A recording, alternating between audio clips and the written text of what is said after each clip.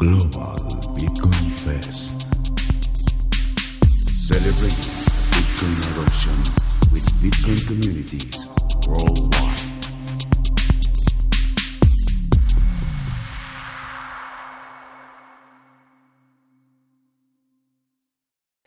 So, welcome to Global Bitcoin Fest and Turkey. Very excited to do this space about Bitcoin in Turkey, Bitcoiners in Turkey, and what's happening over there. And Global Bitcoin Fest, we are a group of plebs. We started doing this back in 2021 when Nayib Bukele announced that he will implement Bitcoin as legal tender in El Salvador on a Twitter space. After that, we started hanging out in Twitter spaces in Spanish and giving away free sats, trying to explore first El Salvador and what's happening there. And then we did Mexico, we did Cuba, we did Venezuela. And one day, a guy in the chat group that we had created for organizing these things suggested that, hey, let's do a 24-hour non-stop Twitter space where we celebrate the adoption of Bitcoin in El Salvador. Let's do it on the 7th of September. And all of us thought, hey, this is a little bit crazy. But within 12 hours, we were all on top of this, and more people were joining in. And it was just having a life of its own. And within 6-7 days, we did this 24-hour non-stop Twitter space, and it was really amazing. There was so many Bitcoiners coming and sharing their stories from all over the world.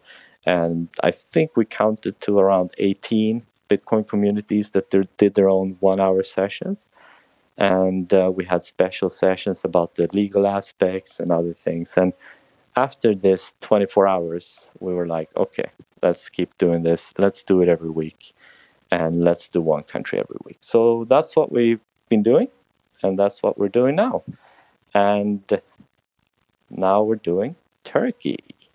So with that, let's hear a little bit about each one of you, your story. Very curious to hear. And I'll start with a short presentation of myself.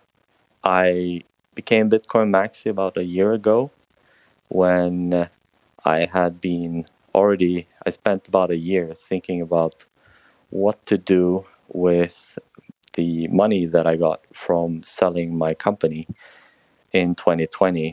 And I went through all kinds of assets thinking, okay, should I place it in gold? Should I place it in stocks?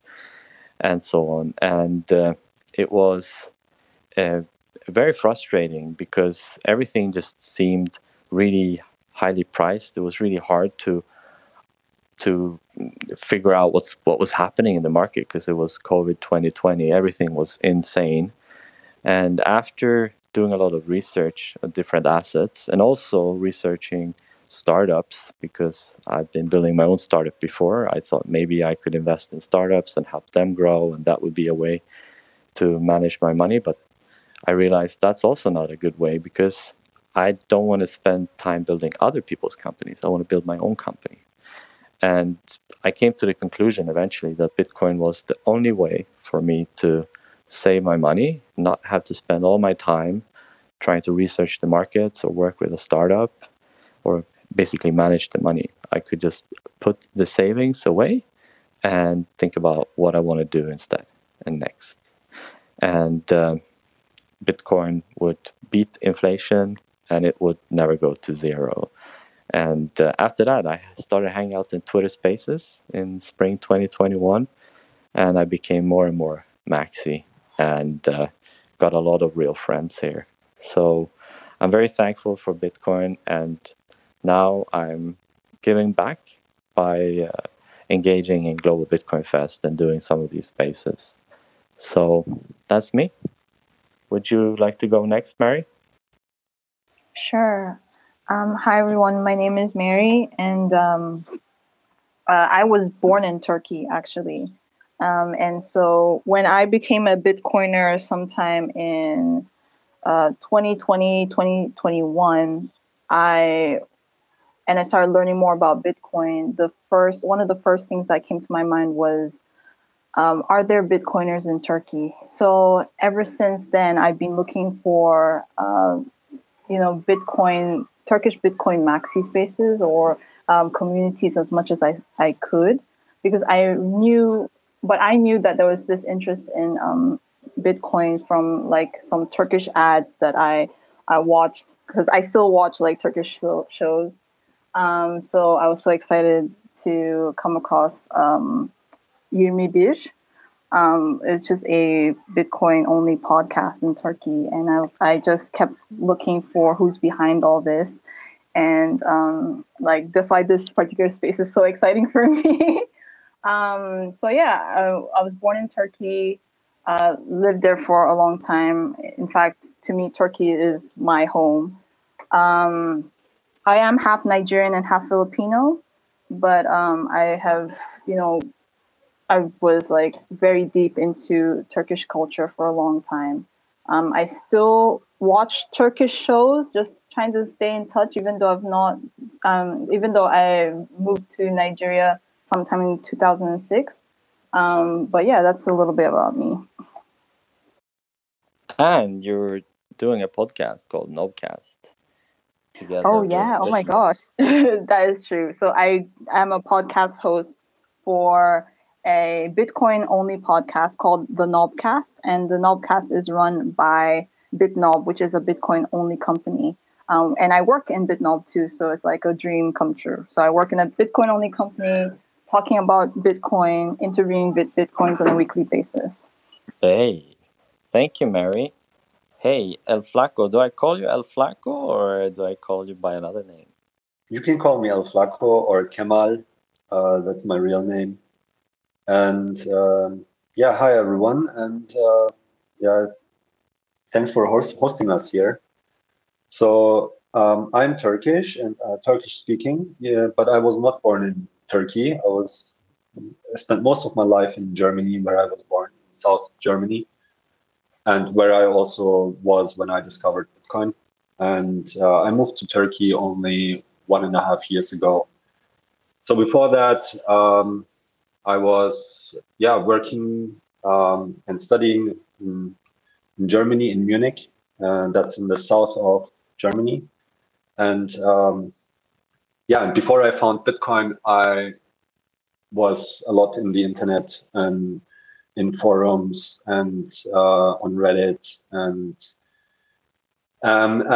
very engaged in P2P file sharing scene, especially in the music stuff. So I was looking for music. I wanted to listen to all of the music and have access to it.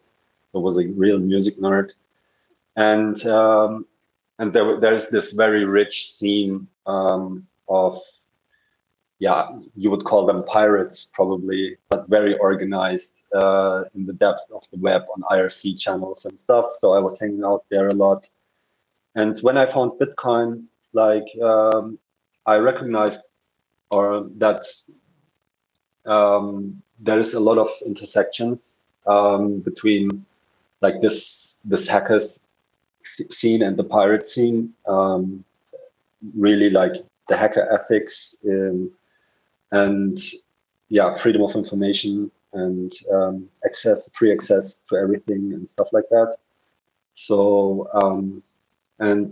sometime around 2016 or 17, I discovered. Well, I dove more into Bitcoin and just followed the block size wars, and then also found out about a local meetup in Munich, where they did like physical meetings once a month about Bitcoin since 2011 or even 2010. So very early Bitcoiners that I met there, and also like was fortunate that the Munich Bitcoin scene was very vibrant. There was like different conferences going on, like the Bitcoin Tech Days organized by Daniel Wingen, or the Lightning Hack Days in 2019 organized by Fulmo.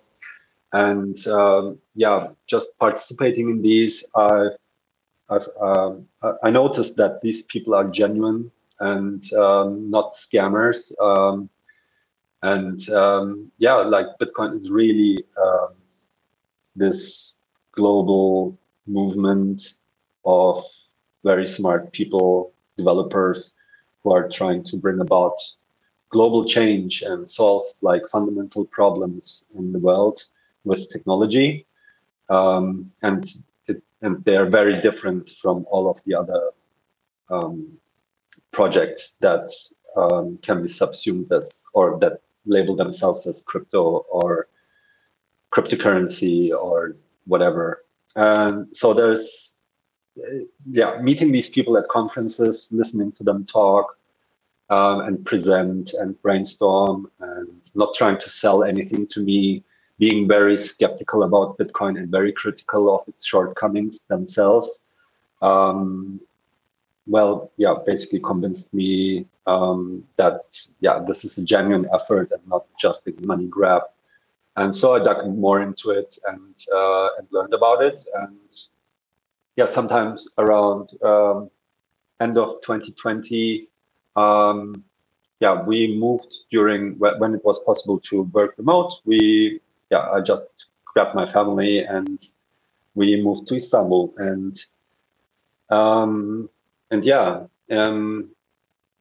Also maybe worth mentioning is that in 2019 in Germany there was also like in the digital space there was a lot of noise and crypto and shitcoinery, so there was not really a strong Bitcoin signal. And again, I was fortunate enough to really early find the 21 crew around Gigi and Markus, Daniel Wingen and Dennis, who had started a Bitcoin-only podcast called 21.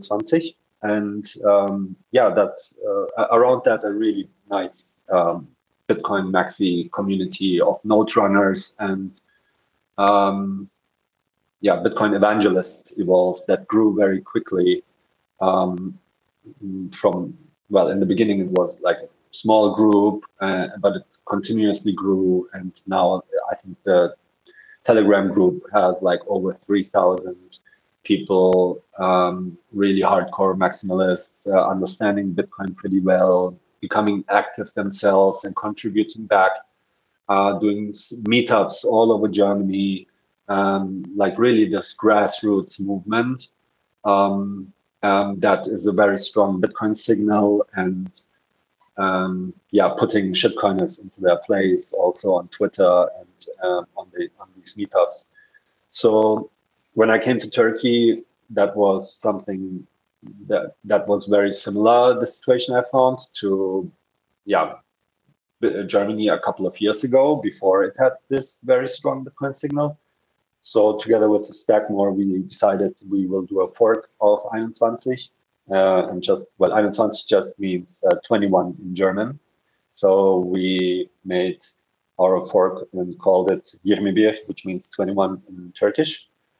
And now and we've been doing it for a year approximately. And finding more and more basically, or helping others find us who are Bitcoin only, because there's not too many places where Bitcoin only people can meet, and that's really bad because then they question their sanity and think like, oh, shitcoining is something that's normal and I need to do, and if I don't do it, I get lost, I get left behind.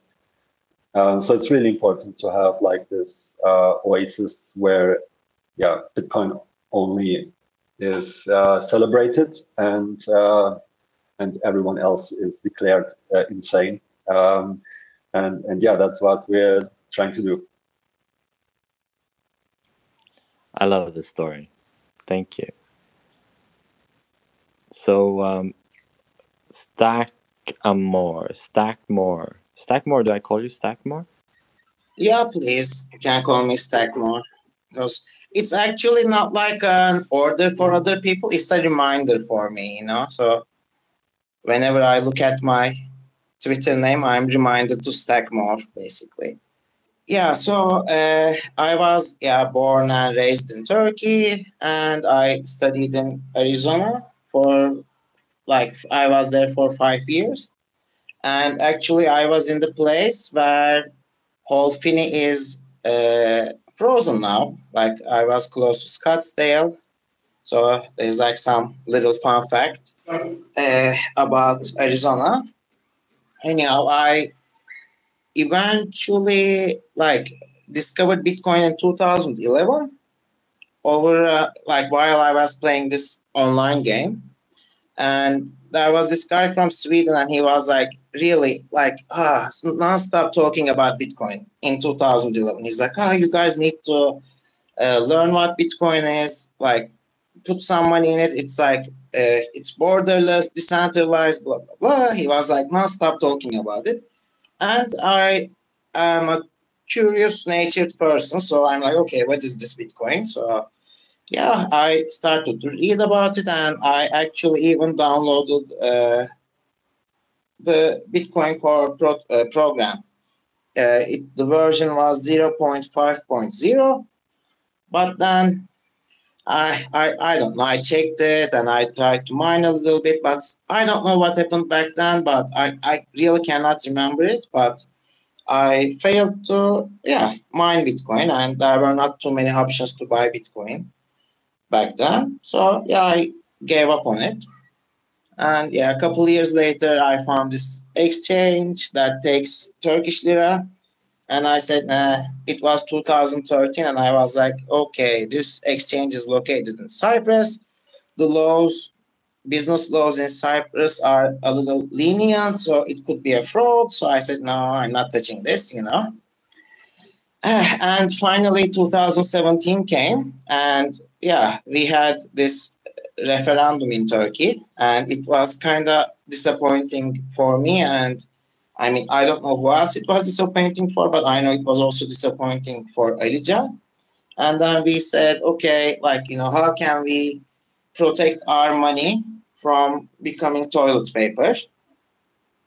Then we started to invest in Nasdaq, and we initially started investing in Ethereum, which was because we had no idea what kind of a shithole it was.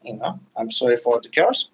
So it was a short period for me, especially. I didn't like the project at all, whatever. And of course, we had this 2017 bull run, and so much marketing agendas on ICOs and how everything could be blockchainized and blah blah blah.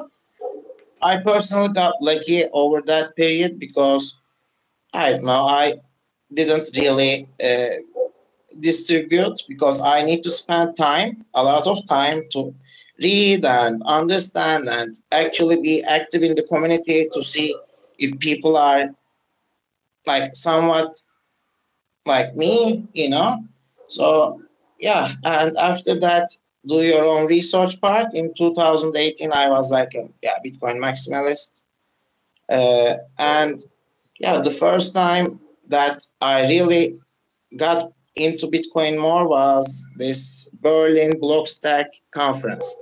So Blockstack was more like a Bitcoin company back then, and they had these speakers like Elizabeth Stark was there.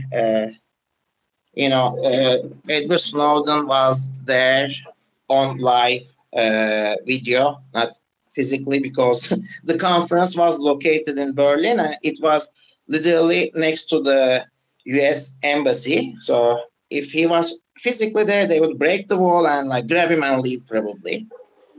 And of course Nick Szabo was there, and I gave him some seashells as a present, and and in Turkey we kiss each other on two cheeks, and I gave him that awkward Turkish kiss, and he was but was a very good conference, so that changed my whole look at Bitcoin, and since then my conviction only grows. Now I don't want to touch anything but Bitcoin. So I think that's it for me. Thank you so much. Very interesting to have a Bitcoiner from all the way back to 2011. I don't consider 2011. It's like I didn't dip my toes in it enough, So It's true, actually.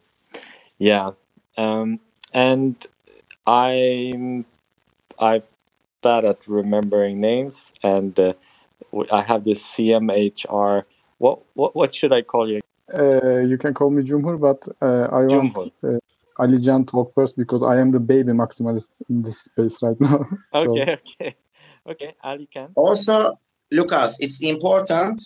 In Turkish, we read C's, the letter C as J, not K, because otherwise his name becomes a little weird.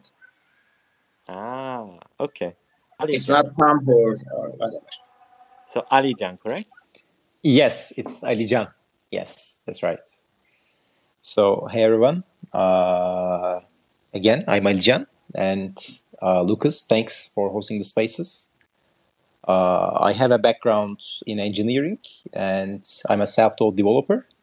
I'm working on my own startup. It's a curated knowledge base, which is highly influenced by my own learning experience in Bitcoin as well. And as a side project, we are working on an open source single-page explainer website, which very briefly tries to differentiate between Bitcoin and the rest of cryptocurrencies. I think clearing this confusion is one of the most critical things in the space. Like, people have no idea about what money is, what Bitcoin is, and what are the differences. Like, they are different beasts, and people have no idea about that. And we plan to launch it soon as well. And my origin story started back in 2017. Shukri Stackmore talked about it a bit. At that time, as a country, we were getting poorer and poorer each time our president tested his strange economic theories on the whole Turkish population. So, as a group of close friends, we bought some tech stocks to escape from the local consequences. And then I bought some Ether, thinking it's a better version of Bitcoin 2.0. And Vitalik is a genius. Like, this was the Joe Lubin propaganda we were fed up with. And yeah, this is at a time I had no understanding of what money is or what the trade-offs are in these blockchain systems. And actually, recently I revisited some of our WhatsApp conversations between this group of friends. And it's deeply embarrassing. So I'm shilling Ether to all my friends, saying this is much better. Vitalik is a truly genius leader of this project, and blah, blah, blah. And I think in 2017, everything started to change when I first read Nick Szabo's Shelling Out on the Origins of Money. And after reading that article, and if there are some people who haven't read that, please just exit this spaces, close the spaces and read that article. So I was like, holy shit, there is a huge stuff that's going on and I have no idea of. And this thing called money, or the history and the evolution of money, is not something that's being taught in schools. So I was very impressed, and that caught my attention. And since then, I've been consuming a huge number of Bitcoin and related contents. And the more you learn about Bitcoin, the more you go all in on Bitcoin. So first I got rid of the shitcoins, and then I got rid of the tech stocks. So I guess now I'm almost all in Bitcoin, I guess. So you still have a 2012 MacBook Pro that you use. That's also an important thing. Yes. And yeah. And most of my t-shirts are 10-year-olds. So yes, I'm a bit vintage in terms of saving money. And yeah, Like learning about Bitcoin is, I guess, a truly humbling experience. Like this is mostly about the fallibility of humans and centralized systems. And living in Turkey, you're having this real-time experimentation going on with your money as well. So like once you grasp the core idea of Bitcoin, you can very easily test your theories living in Turkey as well. And we have a small but a very hardcore group of Bitcoiners in Turkey. And it's extremely motivating to be around these guys. So, yeah, like Bitcoin is a truly, truly global and diverse group of people. And like my first main organization was in Istanbul back in February. Fulmo organized a lightning hackathon in Turkey, and like seeing people from all around the world with different values and different cultures all coming to the same conclusion in their own ways was truly, truly fascinating. And yeah, that's about it, I guess. Thank you very much. Very inspiring story. Thank you.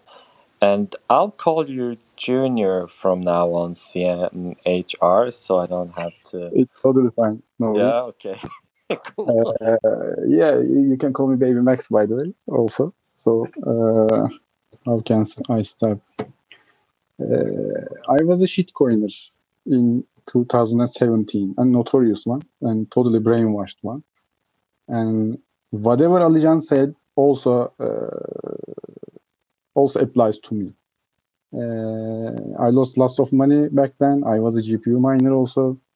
And I started to look for another project to keep my wealth purchasing power, and lost another amount of money. And this come to the point that I had enough. And at that moment, I just before the pandemic, if I remember right, I was looking for something robust to protect my wealth purchasing power. And I start to read a lot, and I start to follow. At that time, I didn't know that they are plebs, they are Bitcoiners, they are maximalists, but I found some people and started to follow their articles, read some books, follow their podcasts, and became a maximalist. But it was maybe a year for now. I'm an attorney at law in Turkey. I was born, raised, and still living in Turkey. In this whole time, I just think about this cryptocurrency or Bitcoin or whatever you call this space is not taken seriously, because something is going on in the world financially, but there are so few people know about this. And I just noticed that before that I was kind of a total noob about this. When I first found out on YouTube Antonopoulos little seminar-like video, and after that American Hodl, then I also later learned who he is, his podcast. Those two just made me aware of what's going on, actually.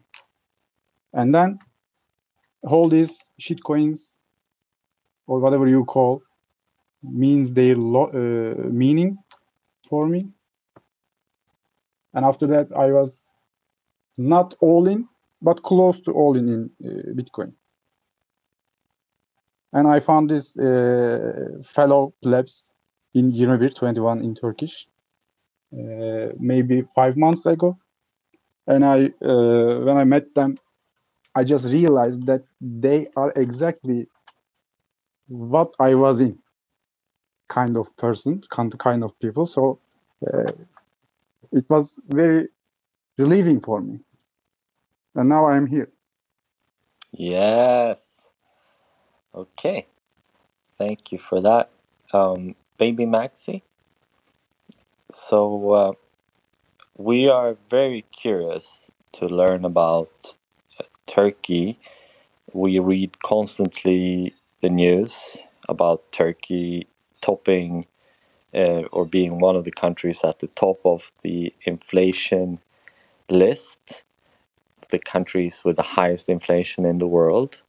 And of course, there's some history to that you guys know very well. But before we say start in present time, could you share a little bit about, say, Turkey history, and then walk us into present time about Turkey? Who would like to kick off this part with about Turkey? I can start. Well, I have a very early memory of inflation. Basically, I want to start with that. I think the year was 1992 or 1993, one of my earliest memories, because it was a huge disappointment. So, yeah, I was at my cousin's house, who was a couple years older than me, and he had this like huge T-Rex piggy bank, or a piggy bank that was shaped like T-Rex, you know. So, it was very full, and one day we said, okay, let's break this and see how many ice creams we can get this summer, blah, blah, blah. So we end up breaking the piggy bank, and there's so much money in it, so many coins in it. And then, we take them, we collect them and separate them, sort them according to the different values and all that stuff, basically from the sizes. So, and then, we call our parents and look, we have this much money. Can you give us paper money instead, blah, blah, blah. So my father came to the room and he's like, well, this money is out of circulation. Oh, this one is also out of circulation. This one is okay. It's still in circulation, but we also lost this one, So I was like, fuck, this money doesn't work anymore. So I came to that realization at age of 4 or 5 or whatever. I was very young, and that was the first time I met inflation. Basically, we grew up, then we became. Everybody I know became millionaires because million was the normal money. For example, you could buy 2 bottles of water for half-liter water for 1 million or 1 million liras in 2006. And in 2006, all of a sudden, they decided that, it was kind of hard to have too many zeros, so they got rid of 6 zeros. And in that time, a dollar was around 1.2 Turkish liras. After they took out the zeros, and all of a sudden, none of the people I knew were millionaires or billionaires, like before. So we went through that, and today we added a zero to the Turkish lira again. So, for example, a dollar is nearly 16 liras now. I mean, I'm not even talking about the Bitcoin price because, we could have the Bitcoin all-time high in the next 10 days in Turkish liras, and I wouldn't be surprised, basically. Can I add something to that? I think inflation has a very long history in Turkey, probably for the last 100 years. Politicians have been abusing the easy money trap. And culturally, buying relatively harder assets like gold, houses, and land is very deeply embedded in the culture. Most people probably have no understanding of what's going on in the background, but by mimicking or by just out of the evolutionary cultural forces, they have this huge tendency of getting rid of the local currency as soon as possible. So in a way, we have this cultural preparation, which makes it somehow easy for some people to understand Bitcoin. But as Stackmore said, in 2004 or 6, with hand calculators, it was really hard to make these huge calculations, and like the calculations were getting out of scope. So basically, they decided to get rid of zeros, and now with this huge inflation, I think we are back on track with adding zeros. So yeah, that's a huge problem. But Elijan, sorry, Mel, just a real quick insert here. I think we have superior mathematics because as children, we had these mathematics books, and yeah, the numbers were in millions. So yeah, we had that advantage, I think. I mean, I can totally relate with Stackmore's story because I also had a money box, and the same exact thing that you experienced when you were little happened to me too. So I used to save in coins, and then when I wanted to buy things, it later turned out that all those coins were no longer in circulation. So when you said the story, it just took me back several years. But as for the history of Turkey, I'll just say the little I know. If I make a mistake, please correct me. Like kusuruma bakmayın. So I personally, from my perspective, especially when growing up, Turkey has actually a very rich history, and it was greatly influenced by different countries. Even the Turkish language itself has elements of that. So the Turkish language was actually, you can hear like some Arabic words, some Iranian words, some words in French as well, just to tell you how rich its history is and the influence that Turkey gathered over the years. They have this national hero called Mustafa Kemal Atatürk.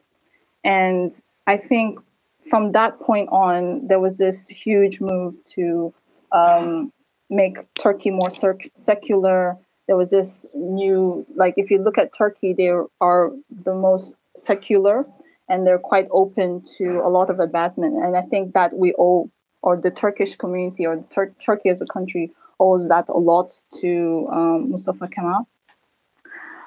Because from my stay in Turkey, you see that they are people who like to adapt to different cultures and also learn from other cultures, most especially from their European neighbors. And looking into the Turkish culture, you'll see that they have this strong value for gold. I know that when I was growing up, gold was something that a lot of families had. You see it in their weddings. They pin gold on the brides, and they usually use gold as a form of security. And it is a cultural habit that has been carrying on for years, and I'm sure they're still doing it now. Just to tell you that they have this understanding of, laying down a foundation for the future.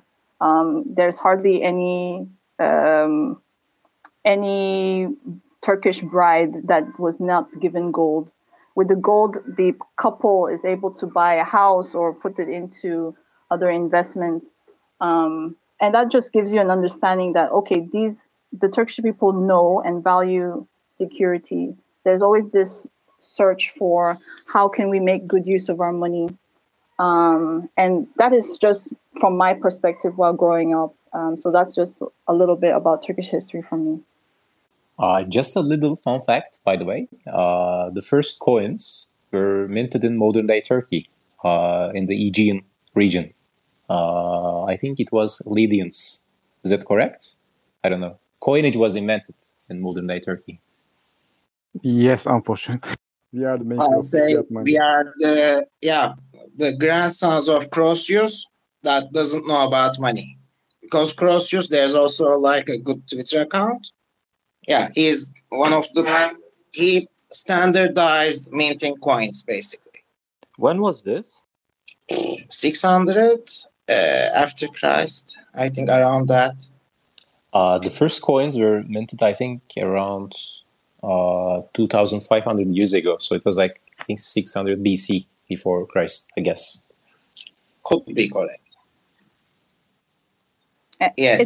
It's so ironic that now coins are being phased out in Turkey, and it was the Turkish people that came up with coins first. It's just so ironic. Actually, Also, like we also had a lot of like debasement of gold coins in this region.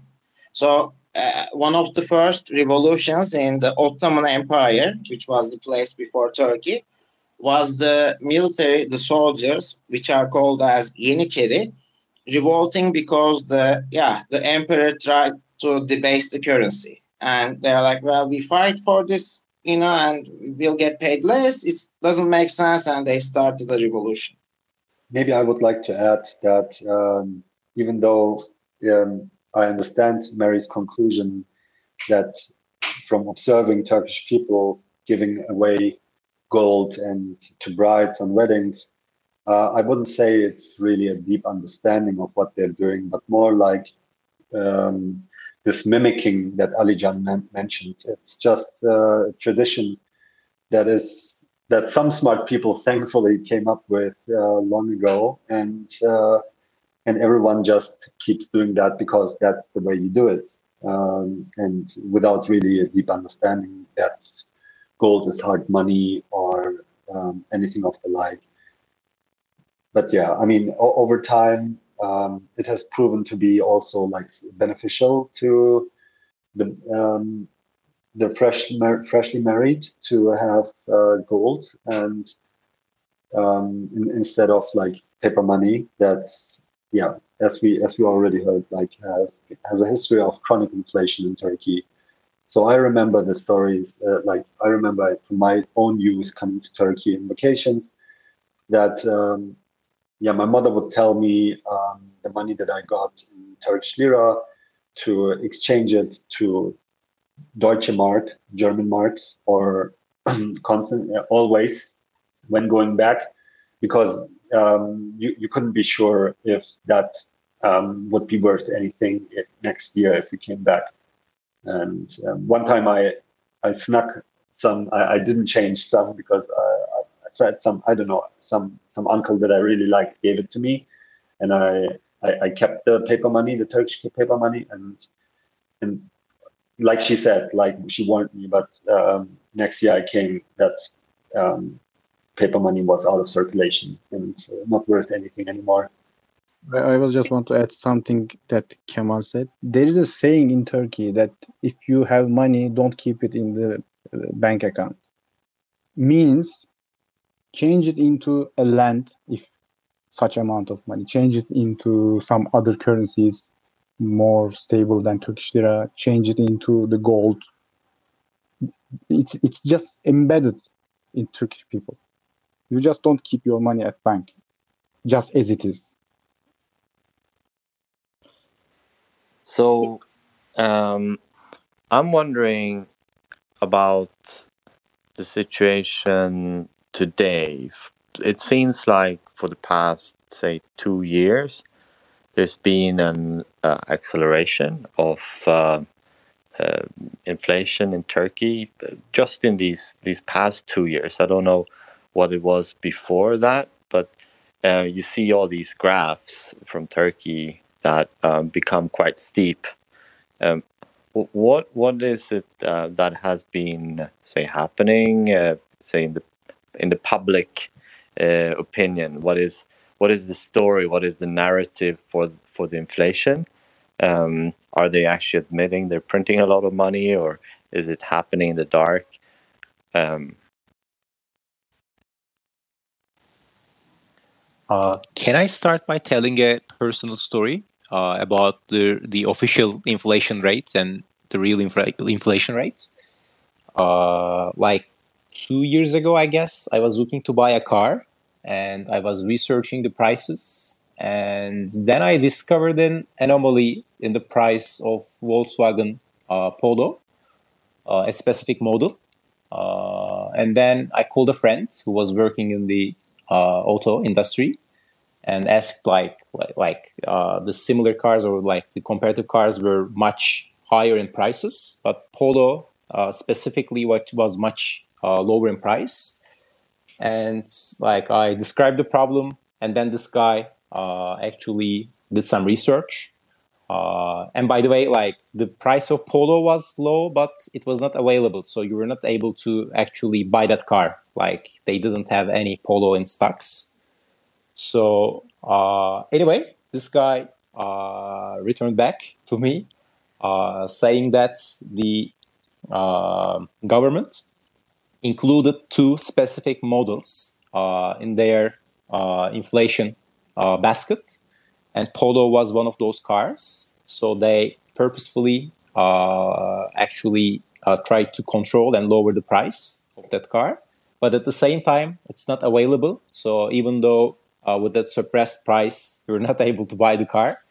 So like, this is the story. Like, this is how they keep, like, probably it was like 30% suppressed. So that's the real inflation rate. That's the official story versus the real story. A very personal, very micro event, but yeah. I want to add something to that as well. At November 2021, 5 months ago, I always check the gas prices in Turkey. It was like 6.3 Turkish liras per liter.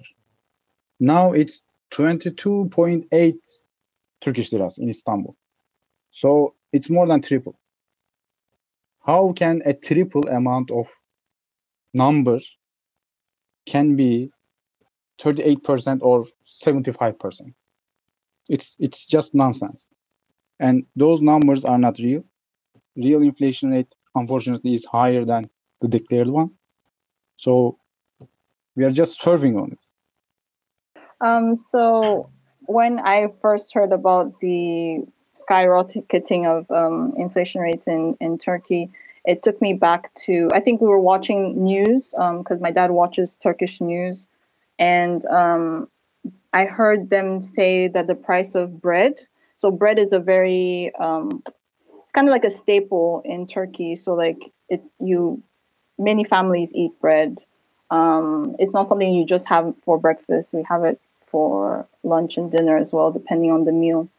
And so it was declared that bread was about 3 Turkish lira. And it took me back because when I was growing up, I think my most recent memory of price of bread then was 25 kurush. So the smaller denomination of a lira is kurush. So it was 25 kurush then. And when I heard that the price of bread was 3 Turkish lira, it just made me like wonder how people in Turkey even survive, because I know very vividly that you have one family probably buying 4 to 6 loaves of bread on a daily basis. So just looking at the difference in numbers. So think of it this way. Let me just bring it home so it'll be a lot easier for people to comprehend. So imagine that the price of bread today is $3, but several years ago, the price of bread was 25 cents. So just by looking at that number, you get to see that inflation is just literally through the roof. There was even a news I heard on when I was watching like Turkish news, and they said that now it's like children are running the risk of not being able to drink milk because the price of milk, I think, is like 9 Turkish lira.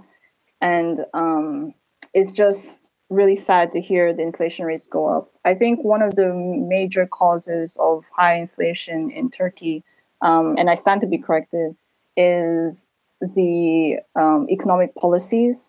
I think the policies that are being set up in Turkey are just not working too well.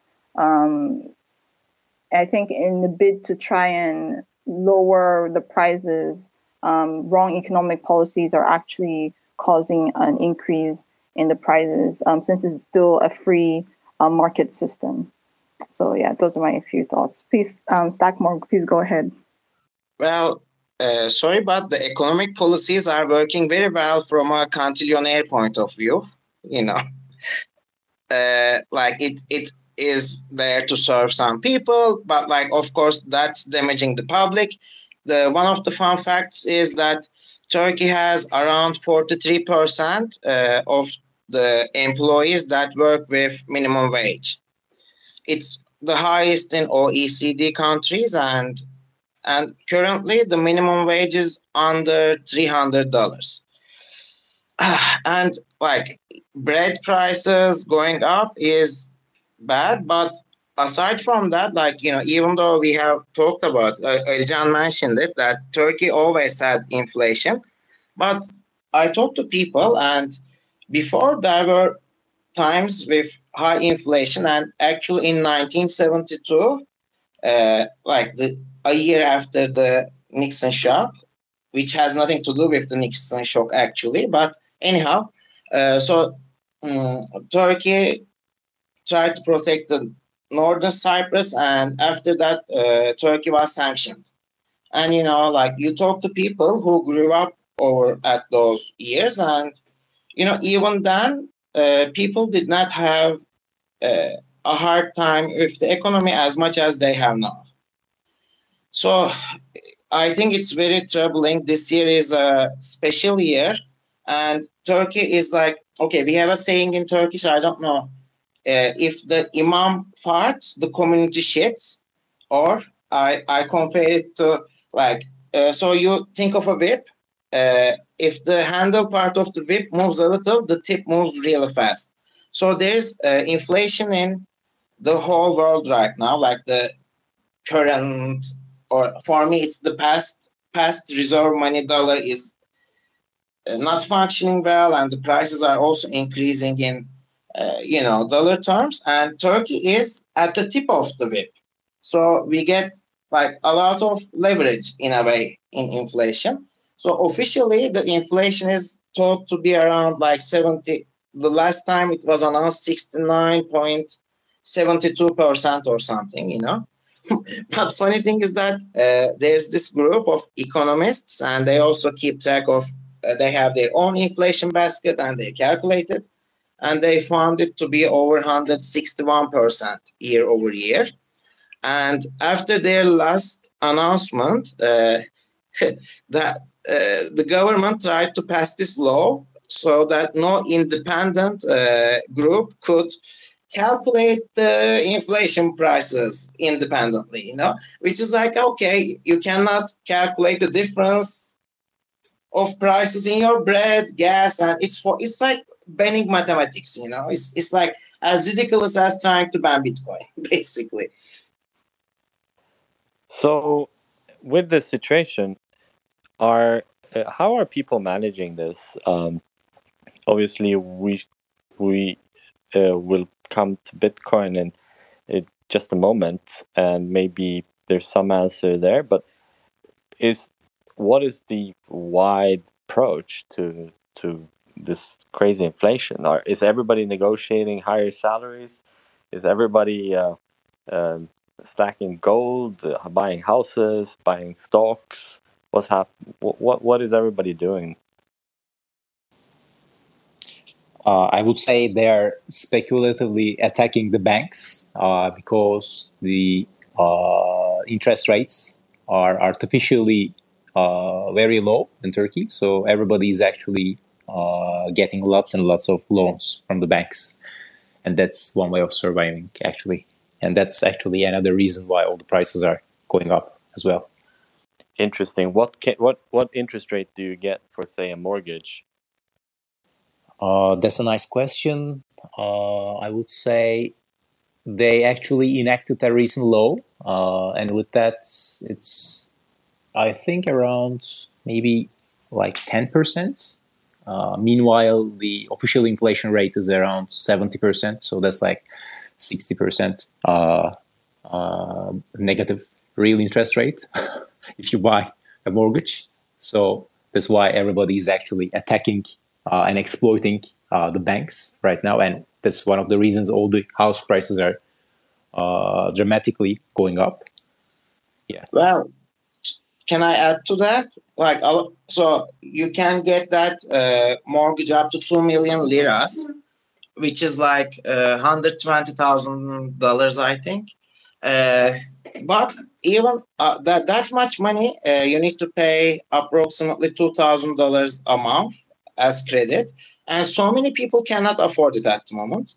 So a lot of the sales is happening between constructors. So I'm a constructor, I get the credit and I buy this constructor's house, and then he does the same with my house. So it's like, yeah.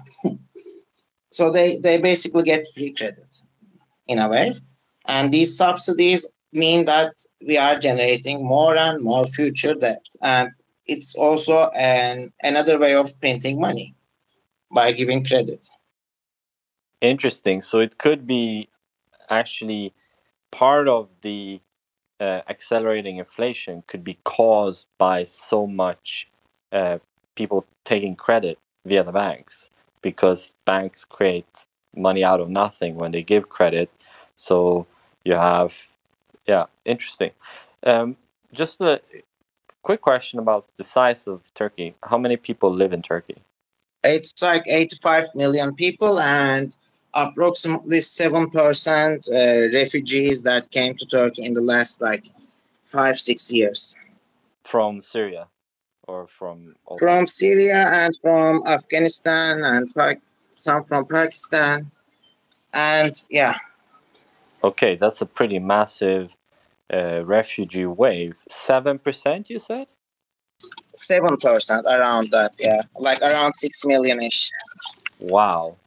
Okay, so Turkey is having a lot of work with incorporating those refugees, I guess. Okay, let's move to Bitcoin. As we're talking about the situation today, I suggest we dive straight into Bitcoin today in Turkey. Who wants to start? Tell us what's happening in Bitcoin in Turkey. Obviously, we have the community that Flaco told us about. Can you repeat the name again? It's YirmiBir. Yes. Okay. And I guess there's not many Bitcoin maxis. Mary said she'd been looking for Bitcoin maxis. El Flaco, you said that it was fairly few when you came. And what is happening now in Bitcoin in Turkey? Are there any companies being started? Anything you want to share? Yeah, I can start, and I hope the others will add to that then. So Turkey has a couple of Bitcoin exchanges, most notably probably BTC Türk, which I think started in 2011 or 2013. I'm not 100% sure, but pretty early on, it was probably the third Bitcoin exchange in the world. So that was cool. And kind of people can, obviously with KYC, buy and sell Bitcoin pretty conveniently. It's also like the banking system is very sophisticated and developed, even more so than in Germany, I would say. So everyone has credit cards, everyone has a bank account. You can almost everywhere pay with credit card, and even you don't have to pay immediately, but there's something called Taksit, or which is probably some could translate like pay later. So you can divide up a payment and pay it in rates over every month a bit, which is obviously a necessity because most people don't have savings, and but they need stuff now, and which basically is more than they have, and so yeah, that's kind of an innovation here in terms of finance. I think also what should be added is the Turkish population is pretty young and very technologically affine. So a lot of interests about technology, about trends, general interest, and mobile phones, excellent coverage. Everyone has one at least, and internet is good coverage as well. So I think I wouldn't say there were no Bitcoin maximalists in Turkey. Obviously, there are everywhere. They just are not that visible because they don't have like this place where they have that forum and where they basically congregate. So creating that helped basically find the other Bitcoiners, and so that was very necessary in my opinion, because there are a lot of accounts on Twitter and also on YouTube that are promoting trading and shitcoin investments, and basically throwing Bitcoin all into that basket together. So there's no differentiation. Oftentimes there are lies spread that Bitcoin is old technology and slow and can't scale. So just the usual Bitcoin affinity scams, like we like Bitcoin, but hey, have you seen this shitcoin that is like, I don't know, scales infinitely better and is the future, and you should get in early. So there's a lot of that going on with very big accounts, 500,000 followers, probably 24 that I've already identified, that are really, even through this shitcoin bear market, where a lot of retail investors are getting wrecked, are still like hoping, pumping hopes that even Luna may come back and stuff like that. So it's very very, very diluted signal, I would say. A lot of things are being called Bitcoin when they in fact are just shitcoinery. And so the word crypto doesn't really exist, I would say. It's all just called Bitcoin, and a lot of education is needed, I guess. So when people call, ask me like, oh, you're playing Bitcoin, it's called like Bitcoin Oynamak. So playing Bitcoin, what does it even mean? But what they mean is like, just gambling Bitcoin, because or all of the other cryptocurrencies. So I see like regular people while they're waiting at the bus station, or cab drivers while they're waiting for passengers, or just in between sets at the gym, people have their Binance accounts open and checking cryptocurrency prices and taking positions. And so it's like this disease of gambling that's everywhere. People just gamble for the kicks of it and think they're doing investing, which is very unfortunate, obviously. So that's my perception, but I've been only here for 1.5 years, so please feel free to add. I think that was a great summary. Just as you said, there's a huge culture of trading, and lots of influencers are incentivizing people to trade these scam coins and whatever. And just as Stackmore mentioned, Turkey has a huge young population, and these people mostly have this fear of the future. Like they don't feel stable. They think they're missing out the future, and these crypto exchanges and their paid influencers, they're arbitraging this fear by basically inserting the idea that like if you buy these coins, these are the next big thing, and they will actually make you immune to any future instability. So that's one of the main drivers of shitcoinery in Turkey. And people are not very technologically sophisticated to do their due diligence. And unfortunately, Turkey has this culturally aspect of actually delegating the decision-making to, just as Stackmore mentioned again, what you said, like you said, when Imam farts, the community shits or something like that. So basically people outsource their decision making to these influencers.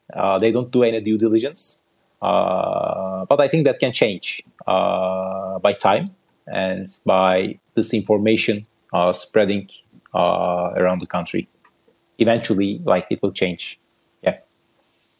So, okay, Alican mentioned fear of future, and I'm not like a very sentimental person, but I remember the last time I shed a tear was like I don't remember the year, it was 4 or 5 years ago, but when we were in the 5th grade, we did this project with my elementary school, which Alican was also at. So we wrote notes to our future selves, so we could open them up 20 years later and read what we wrote. Our school lost and they called it the time capsule. So we wrote some notes and they buried it under the ground, and then they lost where it was. So I don't know what I wrote, but they are still looking for it, as far as I know. By the way, that's what you should do with Bitcoin. You should just bury it somewhere and not touch it for 20 years, but hopefully find it, not like the school.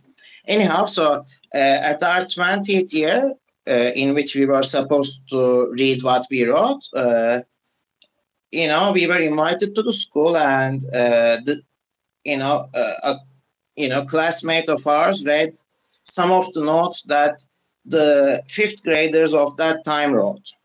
And it was so sad because they had so much anxiety about the future, and the future was so obscure for them, And I felt so bad because I don't think when I was in the 5th grade, the future looked that bleak, And that day I was also thinking that the humanity is going backwards, and it was a sad day, basically. Has nothing to do with Bitcoin, but everything has something to do with Bitcoin, Right now, I think I'm so comfortable about my future because, I'm in the hardest asset. And apart from that, the people who are also in Bitcoin are really close to my mindset. I get along with them. We understand each other. We just want to do our work today, and prepare for the tomorrow. And if I don't know, I have so much conviction right now, and part of it is the community. And thanks, Kemal, for pushing us, or Pretty Flako for pushing us to start a more organized community in Turkey, because we initially met over Twitter. And then, he's like, well, we do good meetups in Germany. There's Einam Zwanzig, and Gigi also supported us. So he started this project called 21 World, where he gives some guidelines, or where there are some guidelines on how to start, communities all over the world. So hopefully, if you didn't meet other Bitcoiners in the meet space, you should just go out there and meet them and become even more hopeful about the future. So I left Turkey several years ago, but I think since we're in the topic of Turkey and Bitcoin, I just thought I should share my perspective of Turkey and Bitcoin from someone who is outside Turkey looking in. So like I mentioned earlier, ever since I got very serious about Bitcoin, the next thing that came to my mind was, how about in Turkey? Are they Bitcoiners in Turkey that I can, relate with and get to hear their stories and know how they buy and sell Bitcoin? And that just got me more into looking for a Turkish Bitcoin community. During that period, I and my family, we started watching more and more Turkish soaps. My dad is he's a tech nerd. He loves technology, so he always likes getting the latest satellites, and in order to stream channels from different countries, and he was in Turkey for several years. He did his doctorate in applied economics in Turkey. So being part of a country where he spent a good amount of his time there, he is endeared to like Turkish shows and Turkish news. Even this afternoon, he was watching football, and it was like a Turkish match. Anyway, so as we were watching more of these Turkish shows, I saw a couple of ads, and I saw Paribu, I saw Bitekmex, I think Biteksan, and even they would talk about, buy Bitcoin using these applications. You have access to Bitcoin. And from that point of view, I was like, wow, okay, people in Turkey they know about Bitcoin. But when El Falco said that Bitcoin is more like a generic term, it now made more sense to me why it was very difficult for me to find like a community of Turkish maxis. So these advertisements of these exchanges actually motivated me to keep looking, because I knew that there has to be a Turkish Bitcoin community out there. These ads are telling me that there are people who buy and sell Bitcoin. And so I kept searching. I searched all over Twitter. Something came to my mind. I was like, okay, let me check podcasts and see, because I'm a podcaster, and I was like, okay, let me start my search, or let me try searching for Turkish podcasts that talk about Bitcoin. And the first couple of podcasts that I went through were just basically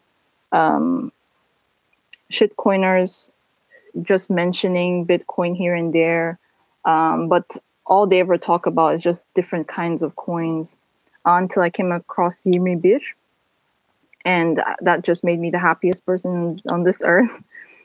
I started binging on their episodes, and I was convinced that, wow, this is real. This is a true like Bitcoin maxi podcast. And that now led me to look for the people behind the podcast.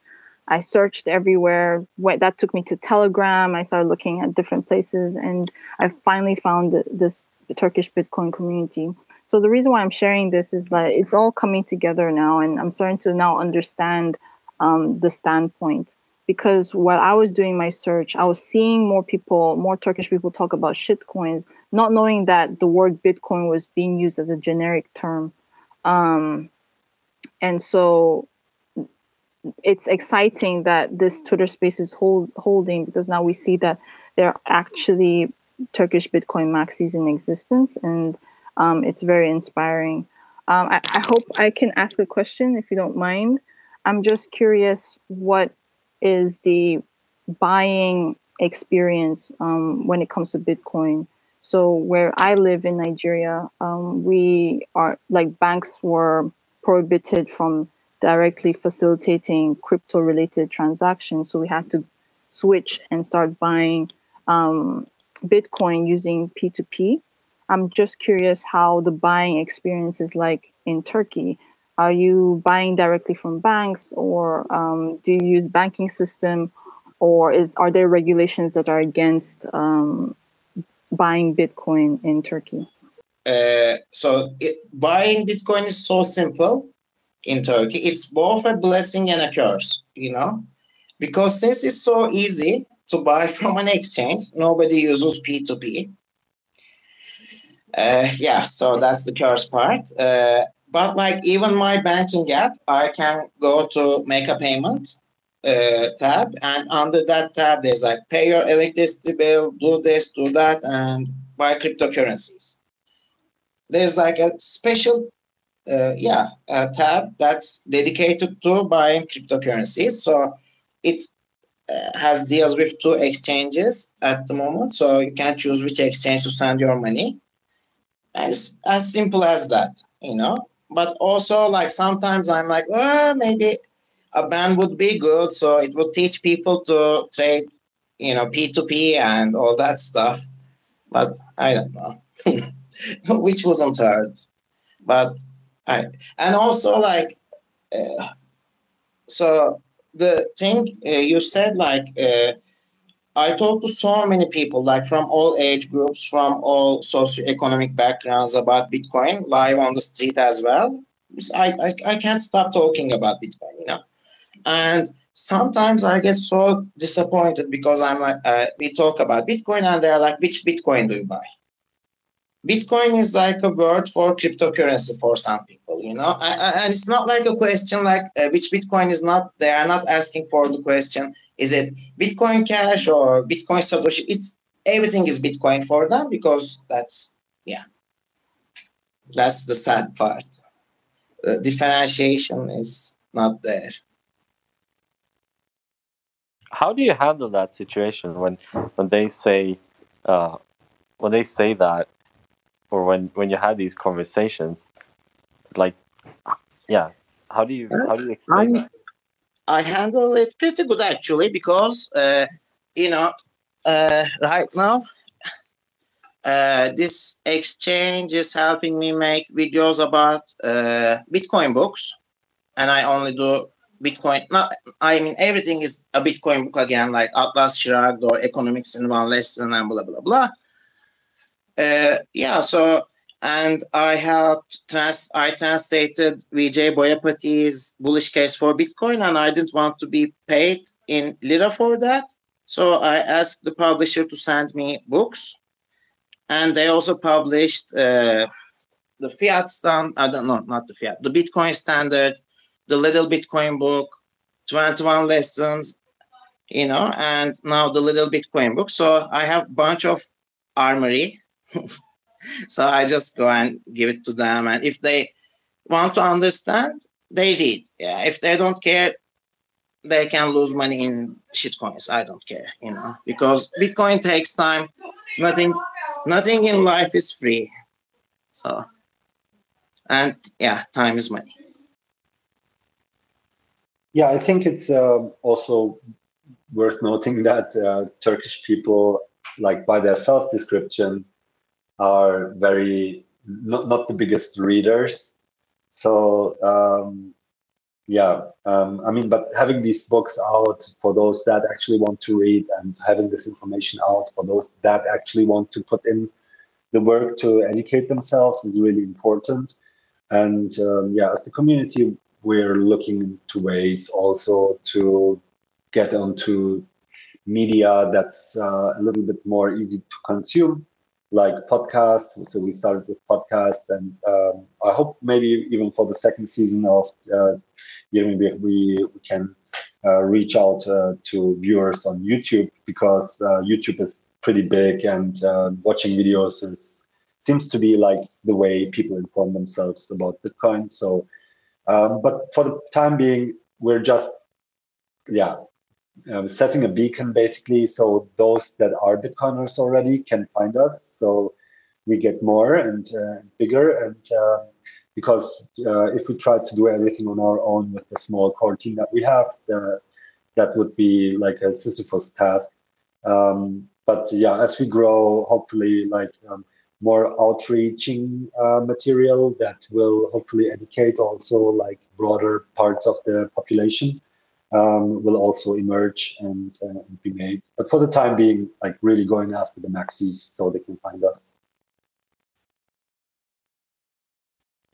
I want to add something to what Kemal said.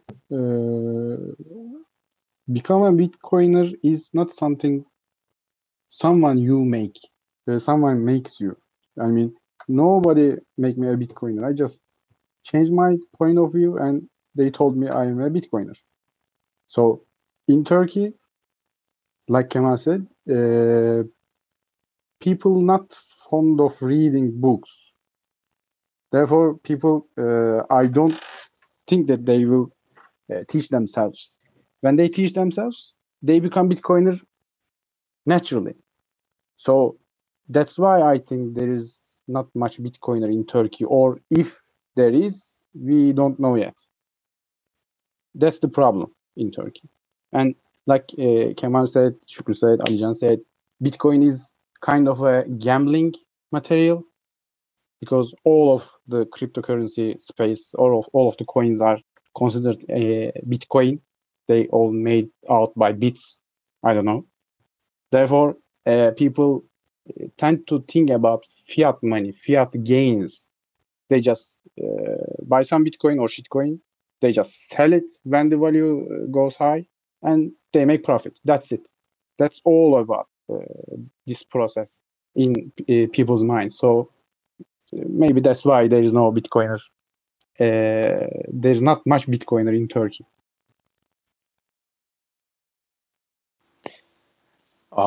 I would add to that, like, there's a very strange phenomenon in Turkey as well. Like, I'm not a religious person, but Turkey has a modern financial system as well as an Islamic financial system as well. And SK, from our audience, I think he's not here anymore, but he's much more educated in this topic.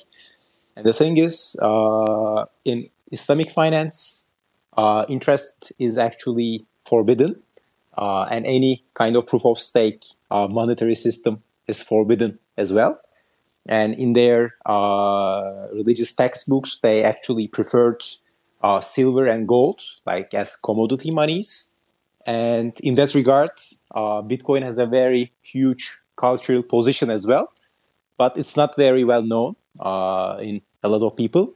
As well as, like, this whole cultural tendency of actually hoarding, like getting rid of the Turkish lira, hoarding gold, hoarding relatively harder assets like gold and real estate. Like, we have this cultural motivation. We just need to connect Bitcoin with that deeply embedded cultural thing. If we can manage that, I think Turkey has a huge, huge potential in terms of real Bitcoin growth. But yeah, time will tell. Yeah, I wonder about the religious aspect.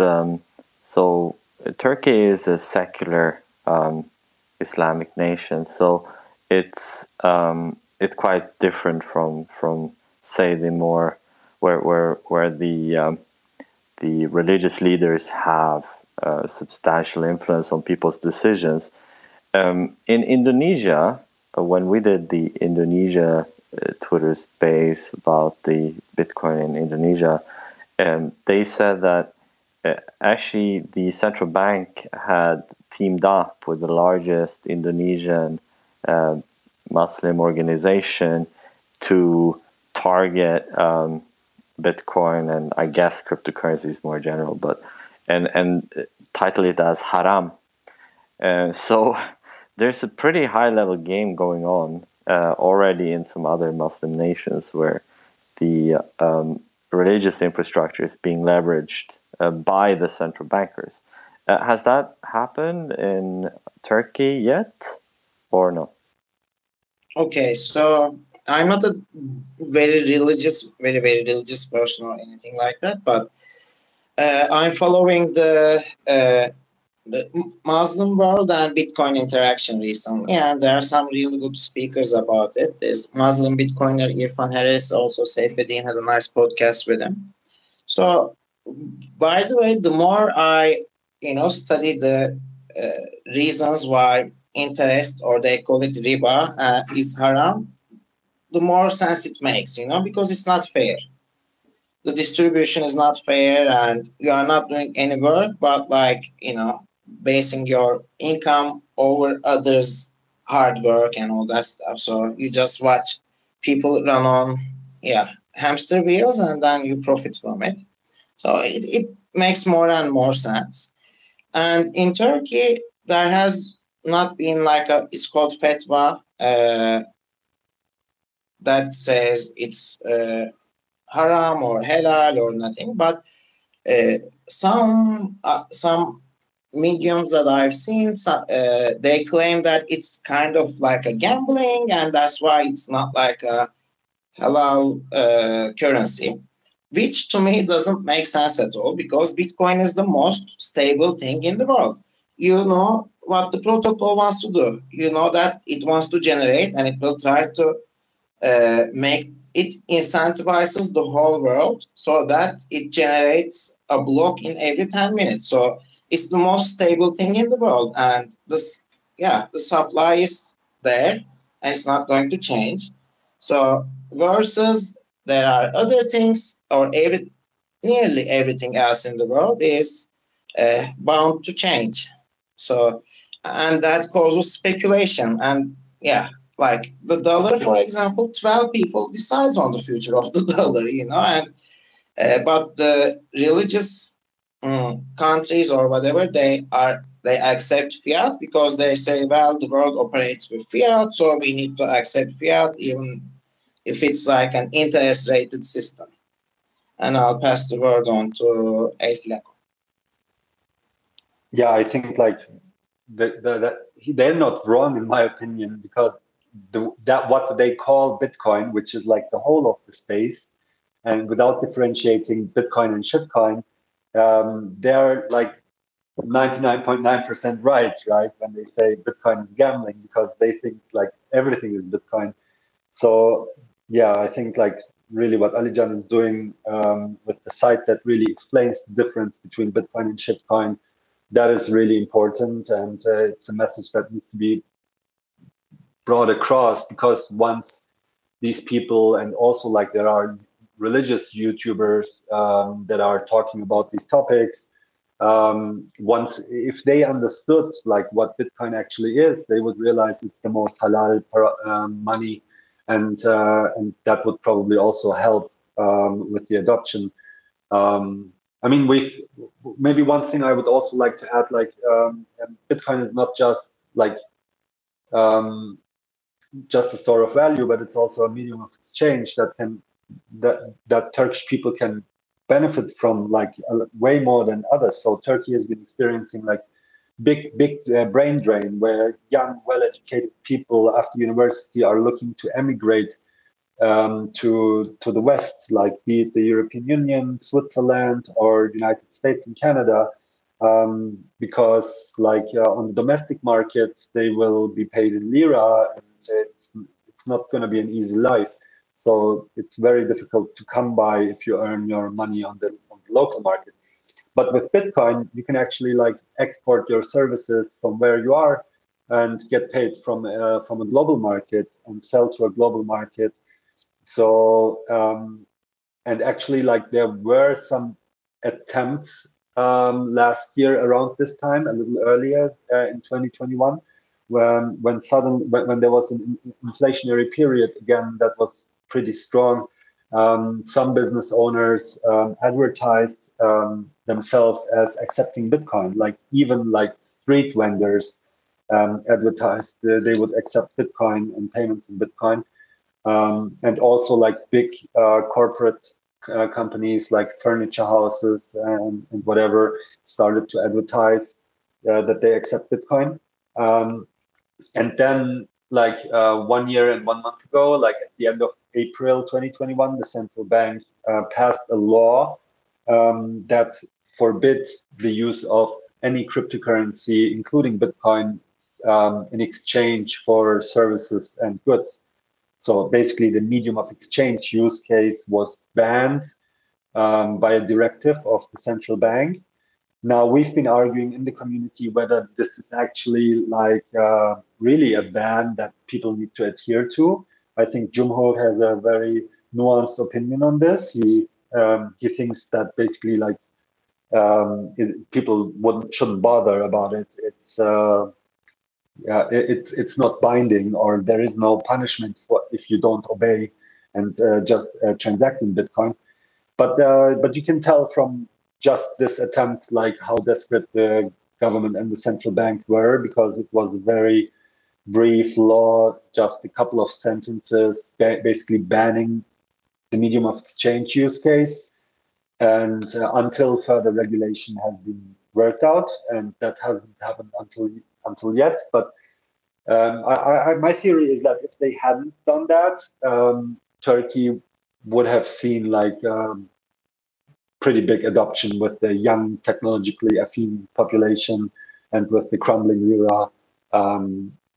So that's, I think like that scared some people off that would have otherwise started to look into it.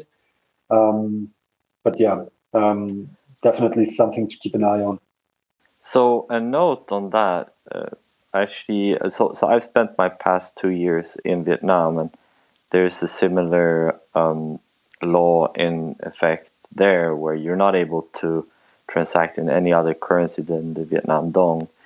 There's a company called Neutron Pay, I think, run by a Bitcoin maxi called Albert, and the way he has managed to go around it legally in Vietnam is that they use Bitcoin as payment rails, and then it converts to the local currency before the receiver or the transaction receives the payment. So in effect, then legally the payment is done in VND. That could be actually a way to solve that for Turkey. Just an idea, and I could also connect you to Neutron Pay and Albert if you're interested. He's a great guy.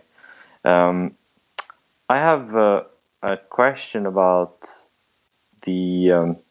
So you all hopefully have a couple of older relatives around, and have you had conversations with them about Bitcoin? They have probably more deeper experiences with the historic inflation in Turkey than you have, because I guess that none of us are that old, 30s or 40s, something like that. What are your parents saying when you talk to them about Bitcoin? Do they get it instantly, or yeah? Yeah, mine are pretty orange pilled, thankfully. Even my grandmother is a stacker. And when we were talking about it, and there's no tax for Bitcoin in Turkey, and she's like, okay, my inheritance won't be taxed, and she was actually happy about it. So, yeah,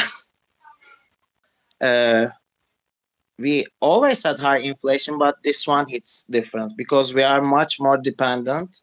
Turkey is not a self-sovereign country anymore. It depends on a lot of imports. So, yeah, we are dependent on the foreign currencies, and the Turkish Central Bank is claimed to have negative $41 billion in foreign currencies. And how that happens is that the number looks positive on the balance sheet, but we have a lot of swap deals with other countries. For example, Qatar, and we have like a $20 billion swap deal with Qatar. So it's a swap deal of Turkish lira and Qatar Real. And Qatar Real is as illiquid as the Turkish lira. You can only spend it in Qatar and nobody else cares for it. So, yeah, it's just basically a proxy reserve, like not a real one. It's like. Alican. I was just going to add that most older people are more inclined towards real estate. Like they're like, especially in this inflationary environment, still like there's not this huge Bitcoin culture. So people do not see Bitcoin as a solution to the inflation problem. They still see other assets as solutions. So yeah, older generations, they're more like they get their news from mainstream media. So yeah, it's a bit unfortunately older generations I would say are not that much ready. But I think our relatives are lucky. So yeah. Mary, what's up? So while I was listening to everyone, this question popped into my mind. When you all said that Bitcoin is usually like people just basically gamble Bitcoin and like other cryptocurrencies.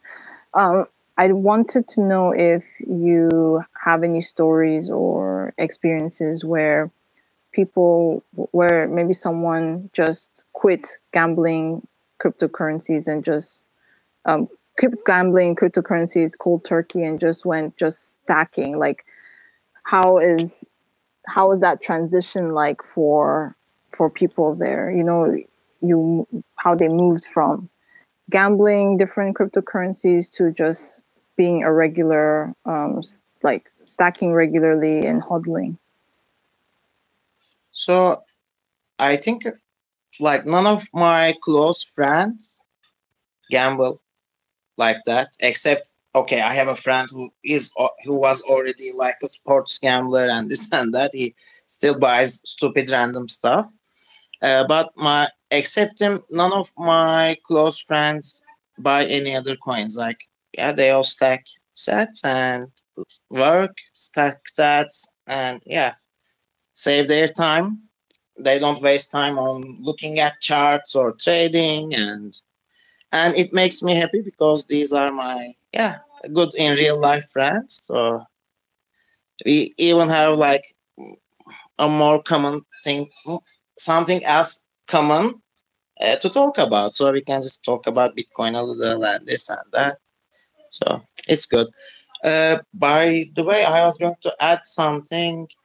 So Turkey and shitcoin relation. It's because the money is so broken here. Even when people do business, they look for short-term profit. They don't plan ahead because it's harder to plan ahead when the inflation is 70%, you know? So the money, so the government breaks the money and the money breaks the people, and it, gives them bad habits, and that's the problem. The short time preference or high time preference should be beaten up. So fix the money, fix the world. We can start from some of it from Turkey, hopefully.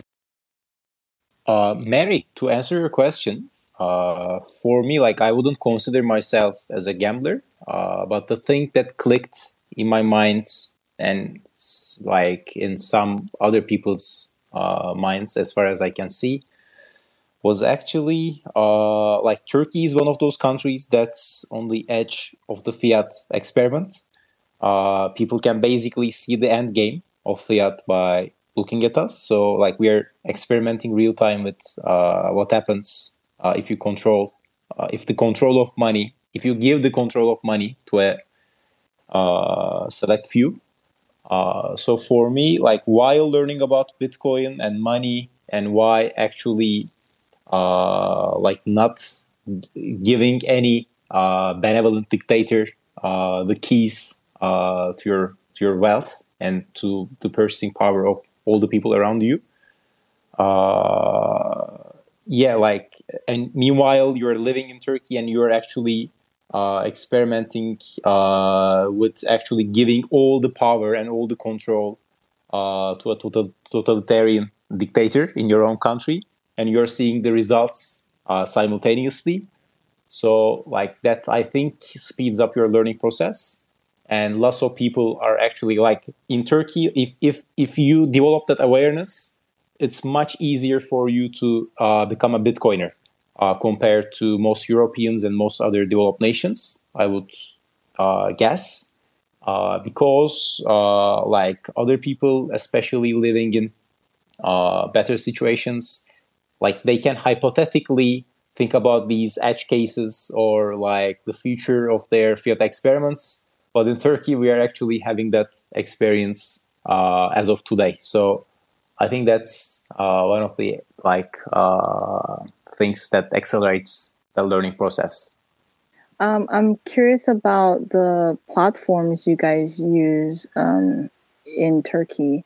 So I've heard of Paribu, I've heard of Bitexan. Are there others out there that people can buy Bitcoin for? I'm Bitcoin from, and I'm asking this just in case we have some like newbies in the space here who are living in Turkey who are interested in just going all Bitcoin. Yeah, maybe I think like the best way to buy Bitcoin is peer-to-peer. It's probably a little bit more hassle, but it's worth having no KYC and not having basically, the government and the whole world know that eventually that you hold Bitcoin. But if you don't mind that, there are excellent ways to buy. I think like from Turkish exchanges, I would recommend BTC Turk because on the retail facing side, they only have Bitcoin, and you have to actively upgrade your account to the Pro account in order to be able to play around with all of these shitcoins. So they're not shitcoin free, unfortunately, but probably like there's just too much demand that they can pass on it, I guess. But at least on the retail facing side, when you go to btcturk.com, there is only Bitcoin, and it's a very seamless experience, obviously with KYC. So that works well. And I haven't tried out the other ones. And maybe the others can chip in. And Flaco, if you would want to buy OTC, how would you do it? Would you join your Telegram group, or how does it work? So I think like one thing that should be mentioned is around in Istanbul, around the Grand Bazaar, there are a couple of OTC desks, and you can just go there physically with your cash in dollars and pay a 1.5% to 2.5% commission fee and buy Bitcoin from them directly. So it's I did it a couple of times. So I just go there, have the cash, you say how much you want, you give them the money, they count it, and then the Bitcoin is transferred to an address that you give them, and basically you're waiting for one confirmation, and during that time you're served nice Turkish tea, and basically you're waiting with the desk together for one confirmation to hit, and that's KYC free. So if you're in Istanbul and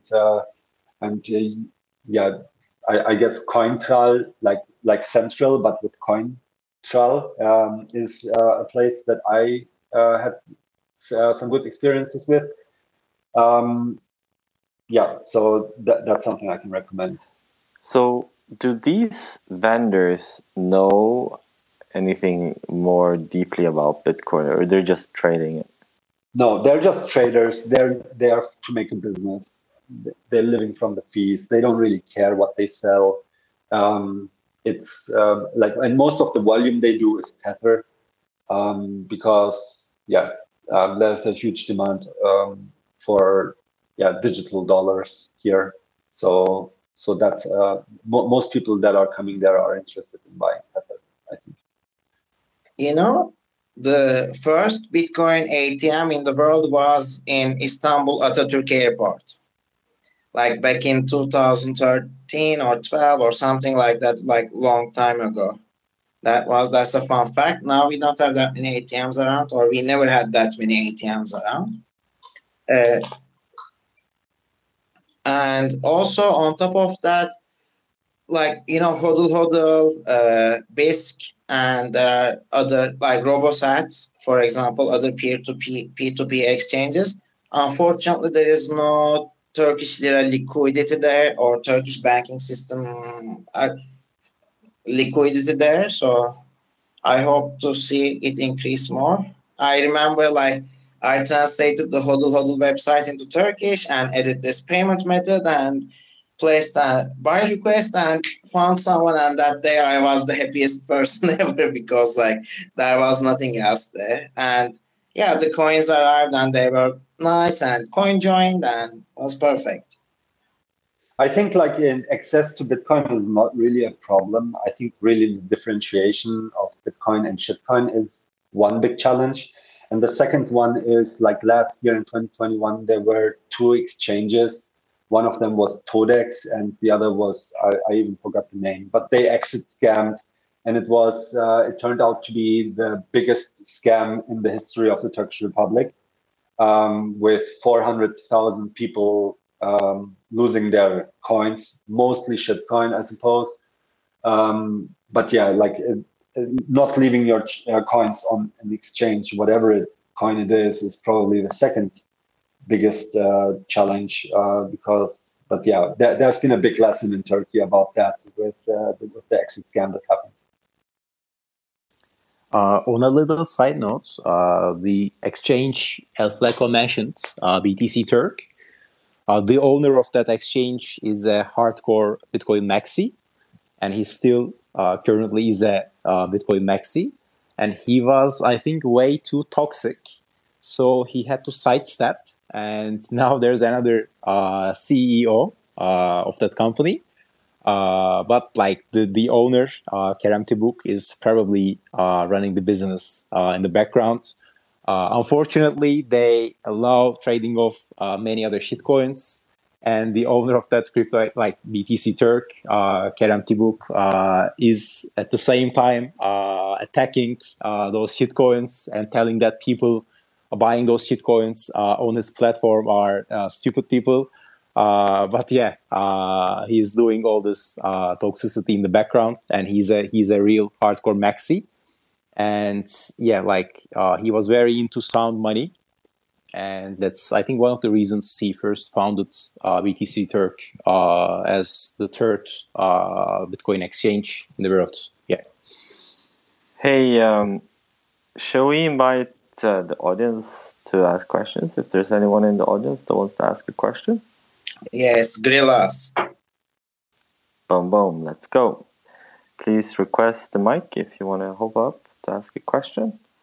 While you're inviting people up on the stage, let me use the opportunity to share our meetup, physical meetup in Istanbul. It's coming up this Wednesday. So if you're in Istanbul or have friends in Istanbul that want to learn about Bitcoin, send them our way. We're meeting on Wednesday, May 25th at Taps Bebek. It's a 21 meetup.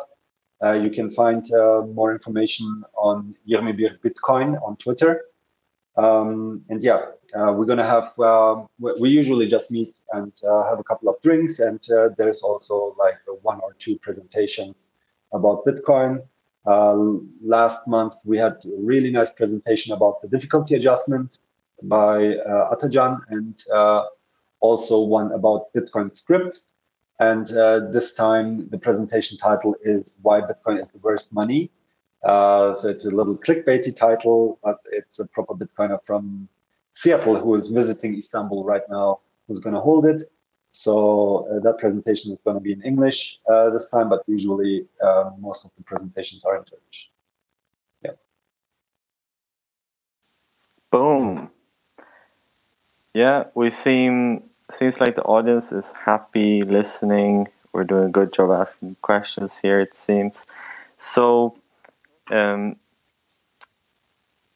had this question about you guys. Do you meet in person often in this meetup, or some of you are further away? How large is the Telegram group? So currently we have 94 people in our Telegram group. It's alive and healthy discussion, Bitcoin only, from all over Turkey, and also probably a lot of Turks living in diaspora joining because they want to see what Bitcoin in Turkey is like. I would say many of them are English speaking as well. So if you're interested or visiting Turkey, just join on Telegram. It's 21 Bitcoin again.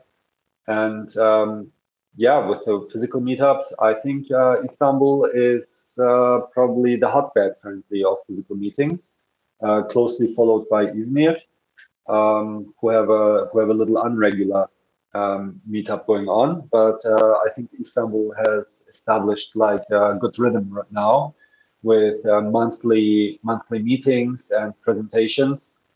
And also like every 2 weeks, we also meet and have just a couple of beers without too much preparation, because preparing a presentation is also kind of a lot of work, trying to keep the quality high.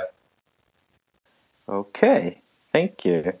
We do have a fellow Bitcoiner named Alexandria that hopped up. We also have Ghost of Ragnar Dannesköld.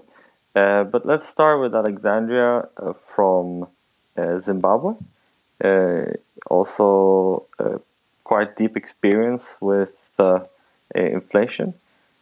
Also one of the Global Bitcoin Fest co-organizers. Now also Jaime jumped up from Global Bitcoin Fest. Alexandria. Hey guys, awesome space and happy Bitcoin Pizza Day. I think I heard you guys talk about gold and having this kind of strong relationship with gold due to hyperinflation. I believe that even in my country, I've noticed the same. Whenever you see these countries that suffer from hyperinflation or these problematic banking systems, people always like want to go. So my question is it easy for you guys to get onto gold?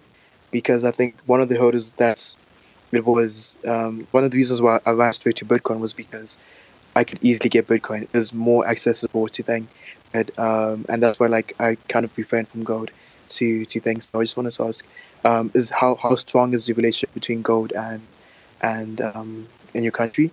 And also, like, did any of you guys pay for your wives in gold, or you guys now paying for your wives in, or sorry, your brides, or you guys pay no bola and in Bitcoin, basically? I think buying Bitcoin is very, very easy in Turkey. There is a lot of gold sellers all over the place, so it's very easy. I didn't get the second question. What was it?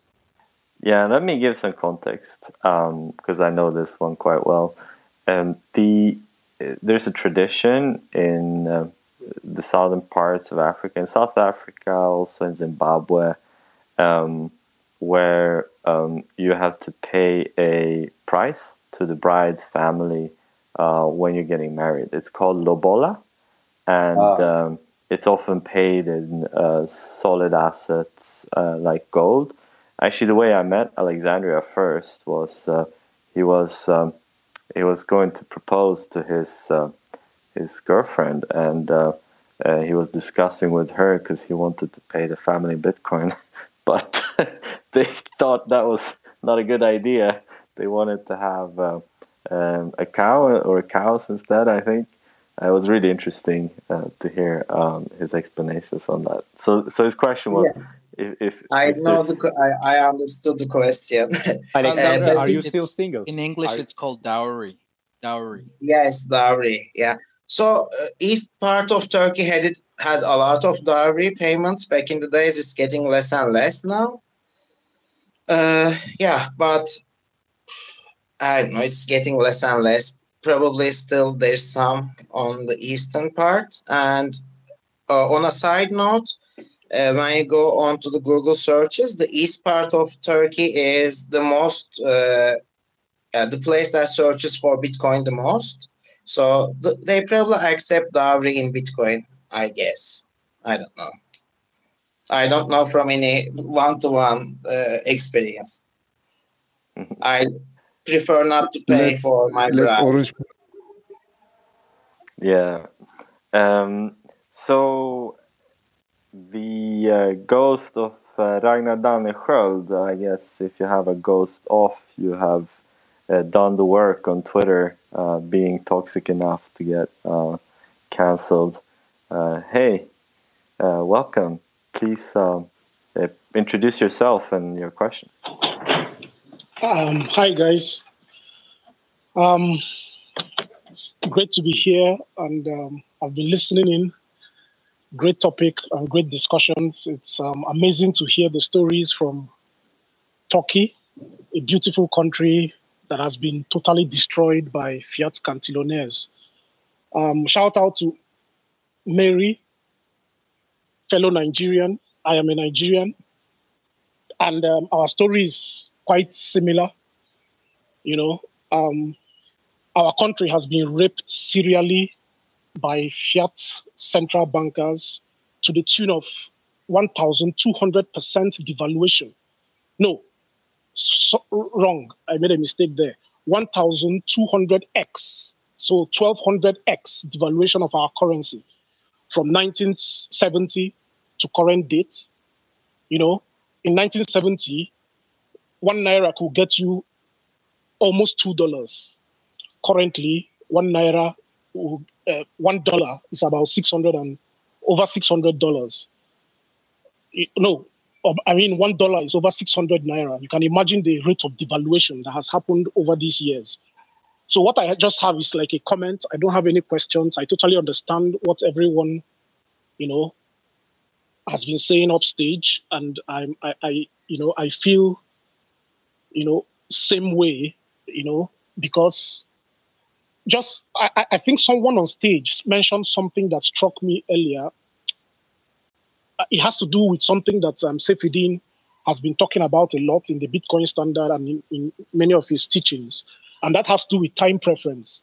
I noticed that this thing also affects people in Nigeria, and I think it's at this point we can no more say this is a theory. Like, I think it's a fact right now, even though Keynesians will not want to agree to that fact, and that is why you will never find it in any Keynesian textbook of economics.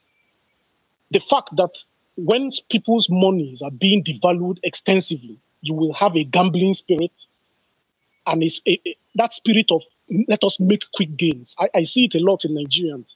We have this cryptocurrency group in inverted air quotes, because of course crypto is nonsense. Bitcoin is the only thing that exists. But we have this cryptocurrency group, which I am a part of. The reason I'm in that group is I keep, talking to these people about Bitcoin and why they should just abandon all shitcoins. But it's like talking to a brick wall. Everybody wants to just gamble and make it fast. I keep talking to them. I hardly comment on that group again because everybody just wants to gamble. And I see that the cause of this thing, if you notice the trend, people in America, it's easy to tell someone in America, okay, there's no need to shitcoin, just Bitcoin, steady, stack, and stay humble. When your life is easier and you can manage your day-to-day activities, your feeding, shelter, everything is still within manageable, acceptable standards. It's easy to see how someone like that can have a low time preference and, accumulate for the future.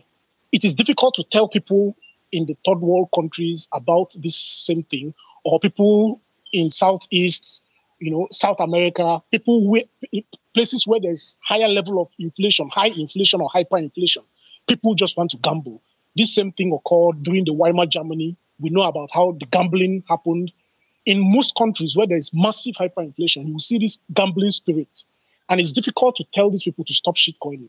However, like it's always said, people will learn either by education or they learn by experience. Unfortunately, most of those guys will learn by the experience. If you don't learn from someone else's mistake, you will learn from your own mistake eventually. So it's sad to see. I just wanted to bring that up, that this is definitely a fact right now. The relationship between money depletion, debasement, and high time preference is a solid fact. And we should not let any fiat cantillon central bankers confuse us on this, topic anymore. Thank you.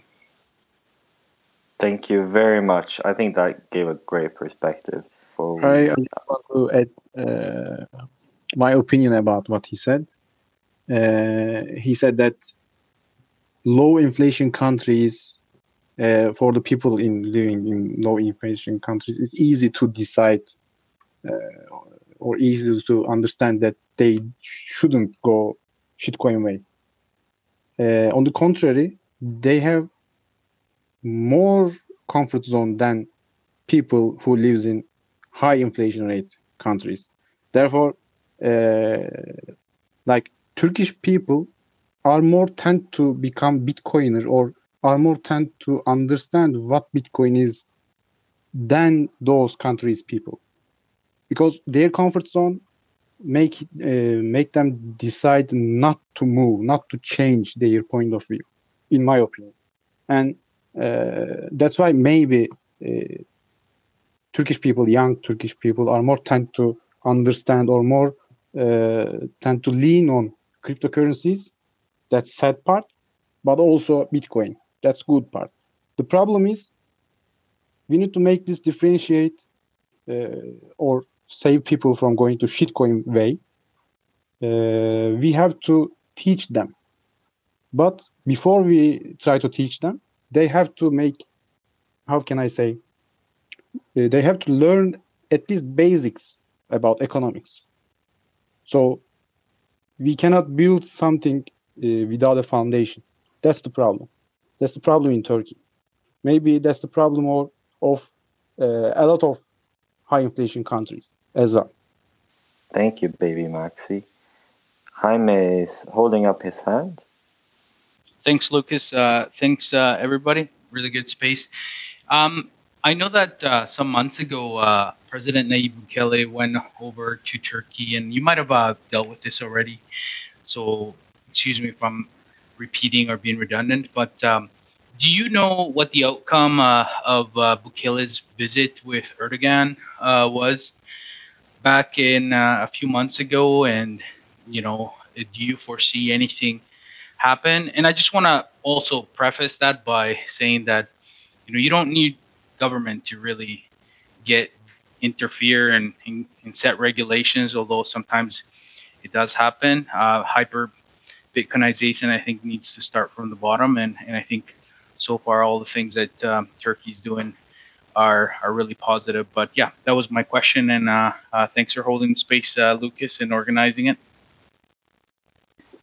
So, first of all, Ghost of Ragnar, I think it was a very passionate speech, and I really agree with you on everything. So I think the reason why people with Naira or Turkish lira, why they also use shitcoins is because they are so used to use a shitcoin. Like Naira is a shitcoin, lira is a shitcoin, I mean, dollar is also a shitcoin, but was not as evident to many until like maybe the last year or something, Or euro is also a shitcoin or whatever, Swiss franc is a shitcoin, especially since 2000s when they decoupled from gold. They were the last ones. So we are already so used to volatility and using shitcoins here that like it doesn't matter if we gamble with other stuff. Like that's how people think, I guess. On the second, Jaime, Bukele was here. It was exciting actually, because it was one of the first places he visited after, like the Bitcoin standard stuff. And I think they had a good meeting. They discussed a lot of things between governments, but I don't know how much of a discussion went around Bitcoin because, the accountillionaire wants to keep his accountillionairing powers, and he really uses them well for his friends as a president. So I don't know about that, but on a side note, a Turkish El Salvador embassy in Turkey was opened last year. And now Turkey will open one in El Salvador. Hopefully, this will improve the relationships between the countries, and we'll see how El Salvador is, doing very well. Okay, I said very well, but this is the thing. So some people say, well, the average price Bukele paid for Bitcoin was this much, so they lost $35 million, blah blah blah. But on the other side, they increased their remittances by a lot. They hit their tourism goal for 2021, or their goal for 2021 tourism was $800 million. In August, they had over $1.1 billion.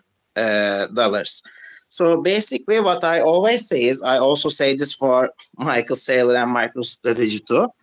So whatever, I don't remember the exact number, but I think Bukele spent $85 million, did an amazing marketing of the country, increased export, increased tourism, financially included a lot of people into Bitcoin, and on top of that, he has 2,301 Bitcoin. So, yeah, that was the thing.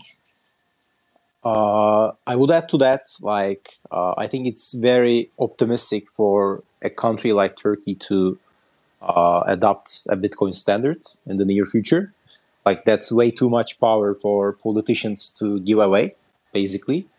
But they can start backing the local currency with a small amount of Bitcoin, just like gold. That's, I think, a possible future.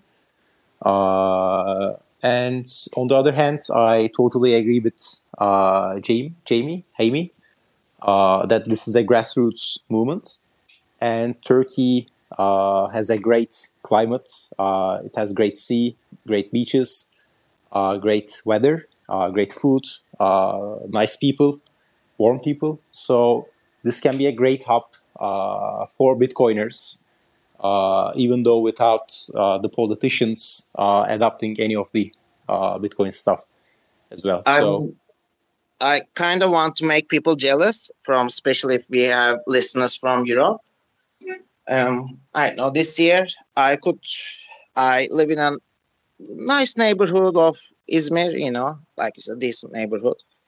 My electricity, heating, water, internet, rent combined, I paid under $250. So yeah, it's a really good place to stack sats. The food is really good too, actually. And who knows, we may even have a Bitcoin city in Izmir someday. So yeah. Yeah, I can attest to that. Turkish food is amazing. I suggest we do a last question from Alexandra, and we move to a wrap-up session. I'd like to hear each one of you share some of your final thoughts, anything you want to share. But first, Alexandria, go ahead, please ask your question. Yeah. There was a time where we saw an article where the president said that he had declared war on Bitcoin. So I wanted to ask, has there been any like the government or the banking sector been unfriendly in any way towards maybe banking or to Bitcoin miners? What happened when that happened? I don't know if you covered this. Well, like declaring Bitcoin is like Don Quixote fighting the windmills. So yeah. Boom. But there is no war either, so I don't know if it's worrying about something. The legislation about central banks that Kemal mentioned is only for banks, actually, and for the middleman that makes money transfer. It doesn't include individuals or companies that don't do money transfer. So there's no such war against Bitcoin or any shitcoin in Turkey. Just wanted to make this clear. So, thank you so much for excellent questions. And should we start with Alican? Would you like to share some wrap-up thoughts? Anything, you can share your project, whatever you want. Please go ahead. Again, thanks for the spaces. This was a great opportunity for us to introduce ourselves. And if anyone from the audience ever wants to visit Turkey, please get in contact with any of us. And yeah, besides that, as I mentioned in the beginning, we're working on this. It's actually a global website, and we want to actually localize this website into many languages.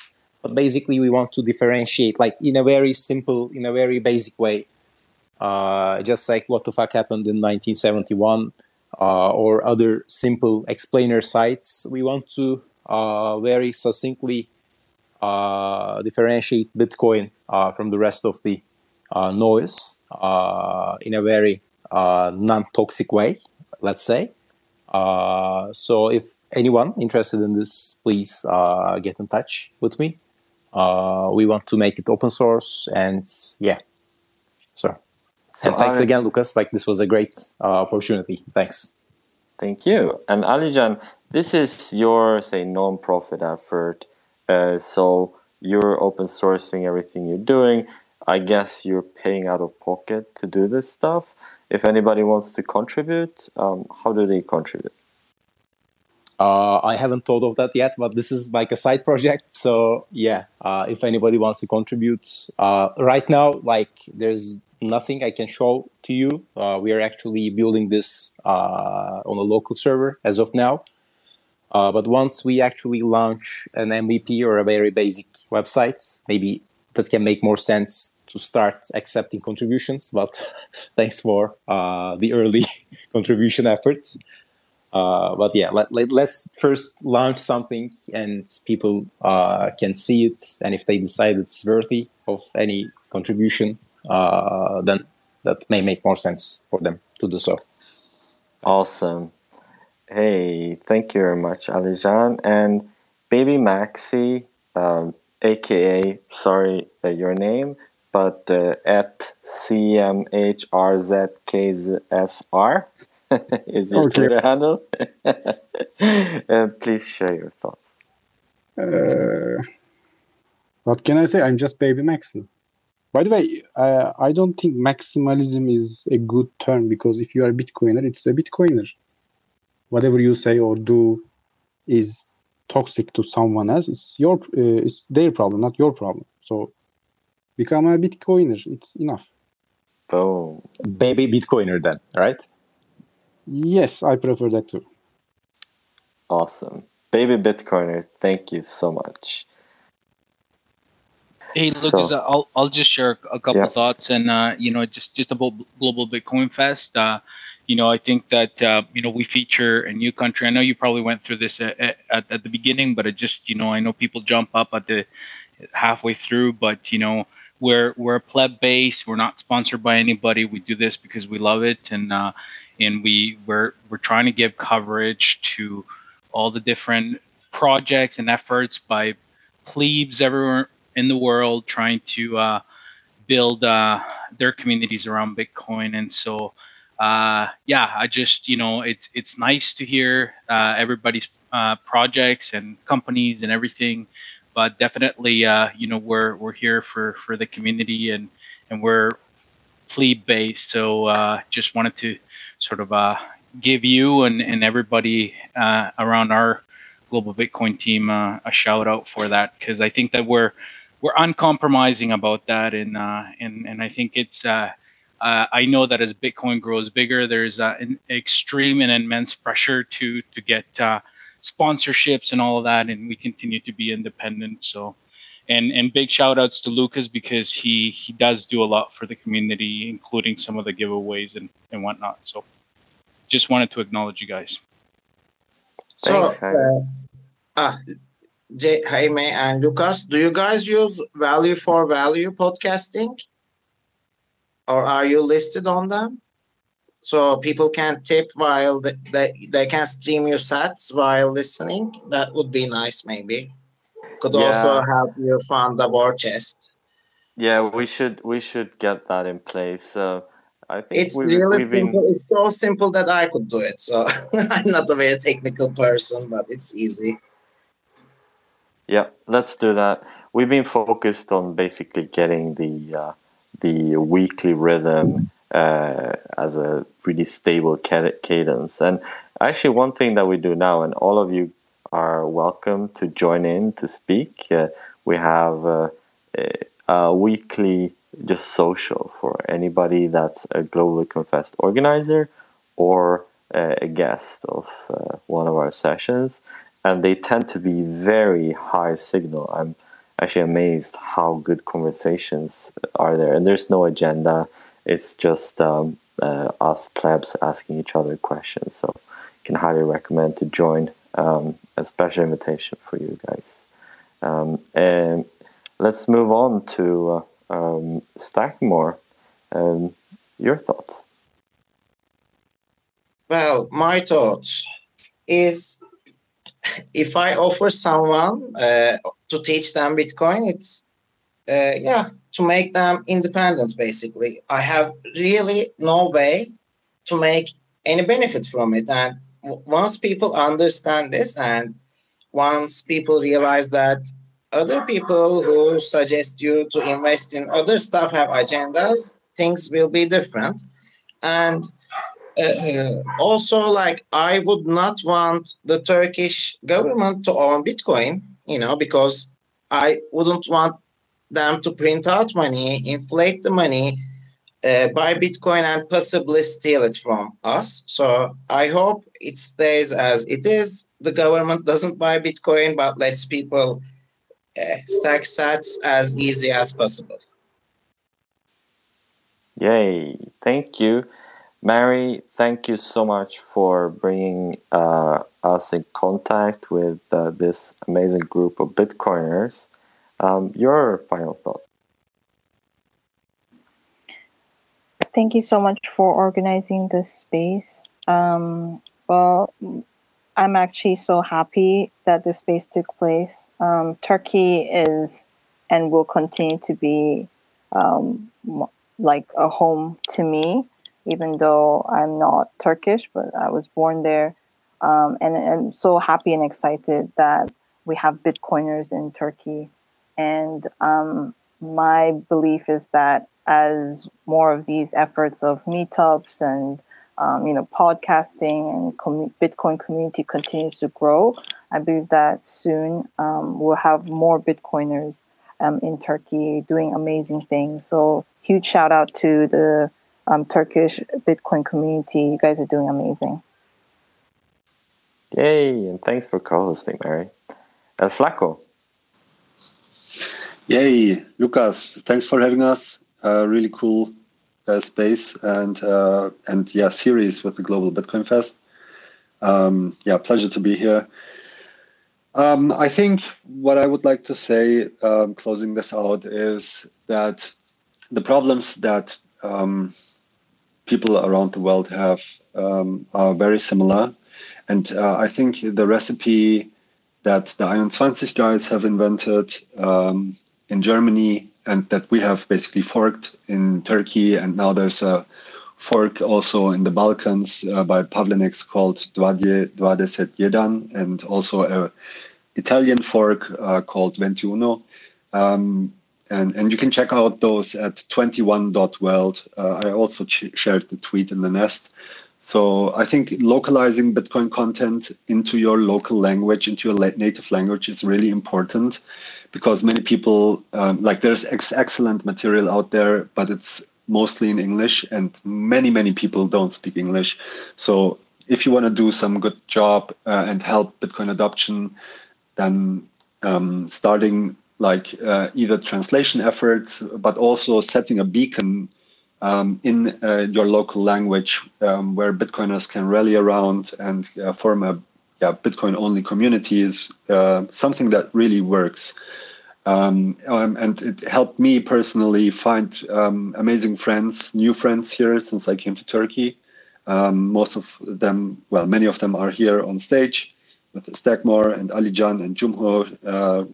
Appreciate you guys, and very, very happy that I found you. It makes my life as a Bitcoiner here in Turkey a lot more easier and a lot more fun. And I can recommend it. There is this shitcoin noise is very loud in many places, and so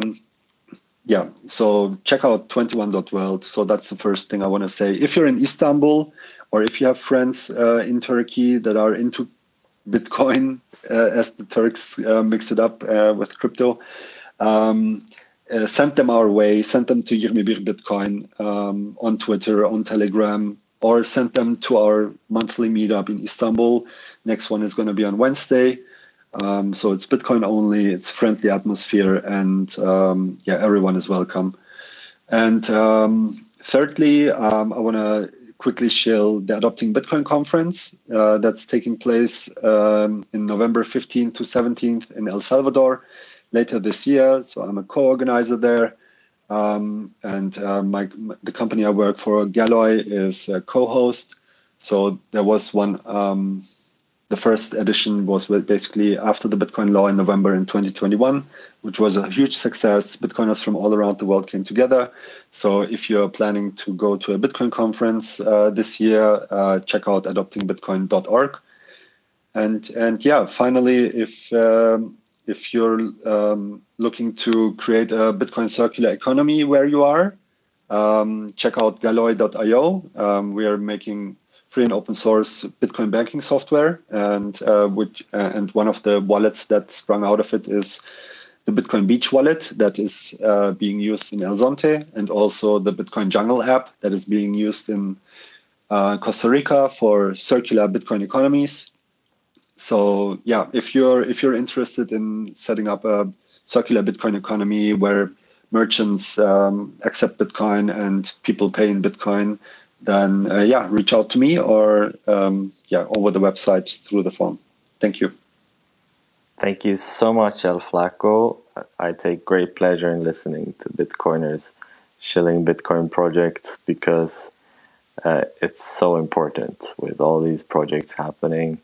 And I myself plan to try to attend the Adopting Bitcoin conference this year. So I hope to see you there, Flaco, and also a bunch of others here, I guess. Yeah. By the way, thanks again, Lucas. Was real nice having us here, or nice for you to have us here. And thanks for the stage. And yeah, please keep on doing what you do. It's very much appreciated. Thanks. And don't jump off just yet. I have one last thing that I want to do. But before I do it, I just want to share my final thoughts. I really enjoy this conversation. It's clear you guys are serious maxis, and I'm very bullish about what you're going to do in Turkey now once you have a solid base with this community. It's really inspiring to listen. I can clearly hear that you're a great team and just great group of friends. So I think a lot will happen. I was really, it was cool to hear that Turkey is the birthplace of coinage and creation of coins. That was a quite interesting thing that I learned. My father is an archaeologist, and he has been telling me, he's written some books about Viking Age, and in one of his books he actually talks about Turkish coins arriving to Scandinavia via the Vikings 1,000 years ago. So, and maybe even longer ago than that. One thing that also struck me as particularly interesting was this no distinction between Bitcoin and everything else, and calling everything Bitcoin. Somehow I realized, maybe on a more profound level, how this confusion of Bitcoin with shitcoins can be leveraged by central bankers to make Bitcoin haram, lump it into with everything else. So, and a lot of other interesting stuff has been said as well, but these are some of my key takeaways. Thank you very much, everybody.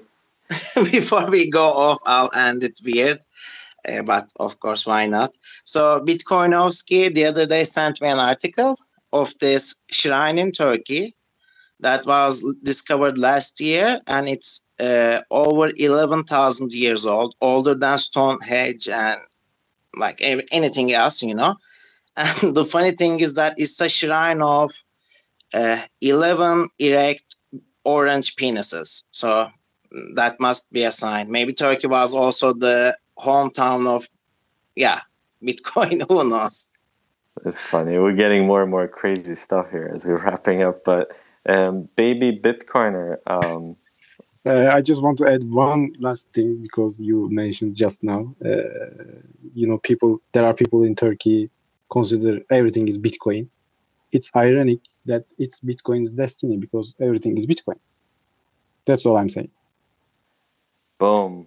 With that, I just want to say, Global Bitcoin Fest, we're a group of plebs, as Jaime said. We'd love to hear those stories from local communities. We love to connect Bitcoiners from all over the world with each other. This part of what we're doing is kind of like a Lonely Planet for Bitcoiners. You can travel virtually and listen in. And if you're planning to go to Turkey or any other country, you can listen to one of these spaces and you can check out who was talking. You can message them directly and you can sit down and have a beer, which I've done multiple times now with Bitcoiners that I've met through Global Bitcoin Fest in Panama and Norway. I met Pleb Marcus in Netherlands and in Amsterdam. So please do it. It's a great experience to meet these people live. Question for you. When beer and kebab in Turkey? I definitely want to come to Turkey. It's been on my to go, but the pandemic has been plan ahead and let's make sure that you visit a meetup also. So would be nice. Yes, please. And if you come to Vietnam, please ping me. Or we meet in Adopting Bitcoin in El Salvador this autumn. Guys, how do you say goodbye in Turkish? Can everybody unmute? I want everybody to be unmuted when we do this. How do you say this? Oh, güle güle. Hoşça kal. Görüşürüz. Hoşça kal. Allah'a ısmarladık. We have so many versions to say it. You asked the Wow. wrong question. You asked the wrong And question. I don't think this is the diversity of the Turkish Bitcoin community. Everybody said it in a different way. Okay, so everybody say it together, whatever you want to say. Please, boom. Say Güle it. güle. Hoşça kal. Güle güle. Oh, there's no shelling point. There is no shelling point. Hoşça kal. Okay, Oh, I love goodbye, it. guys. Bye-bye. Bye-bye. See you. Bye-bye. Global Bitcoin Fest. Celebrating Bitcoin adoption with Bitcoin communities worldwide.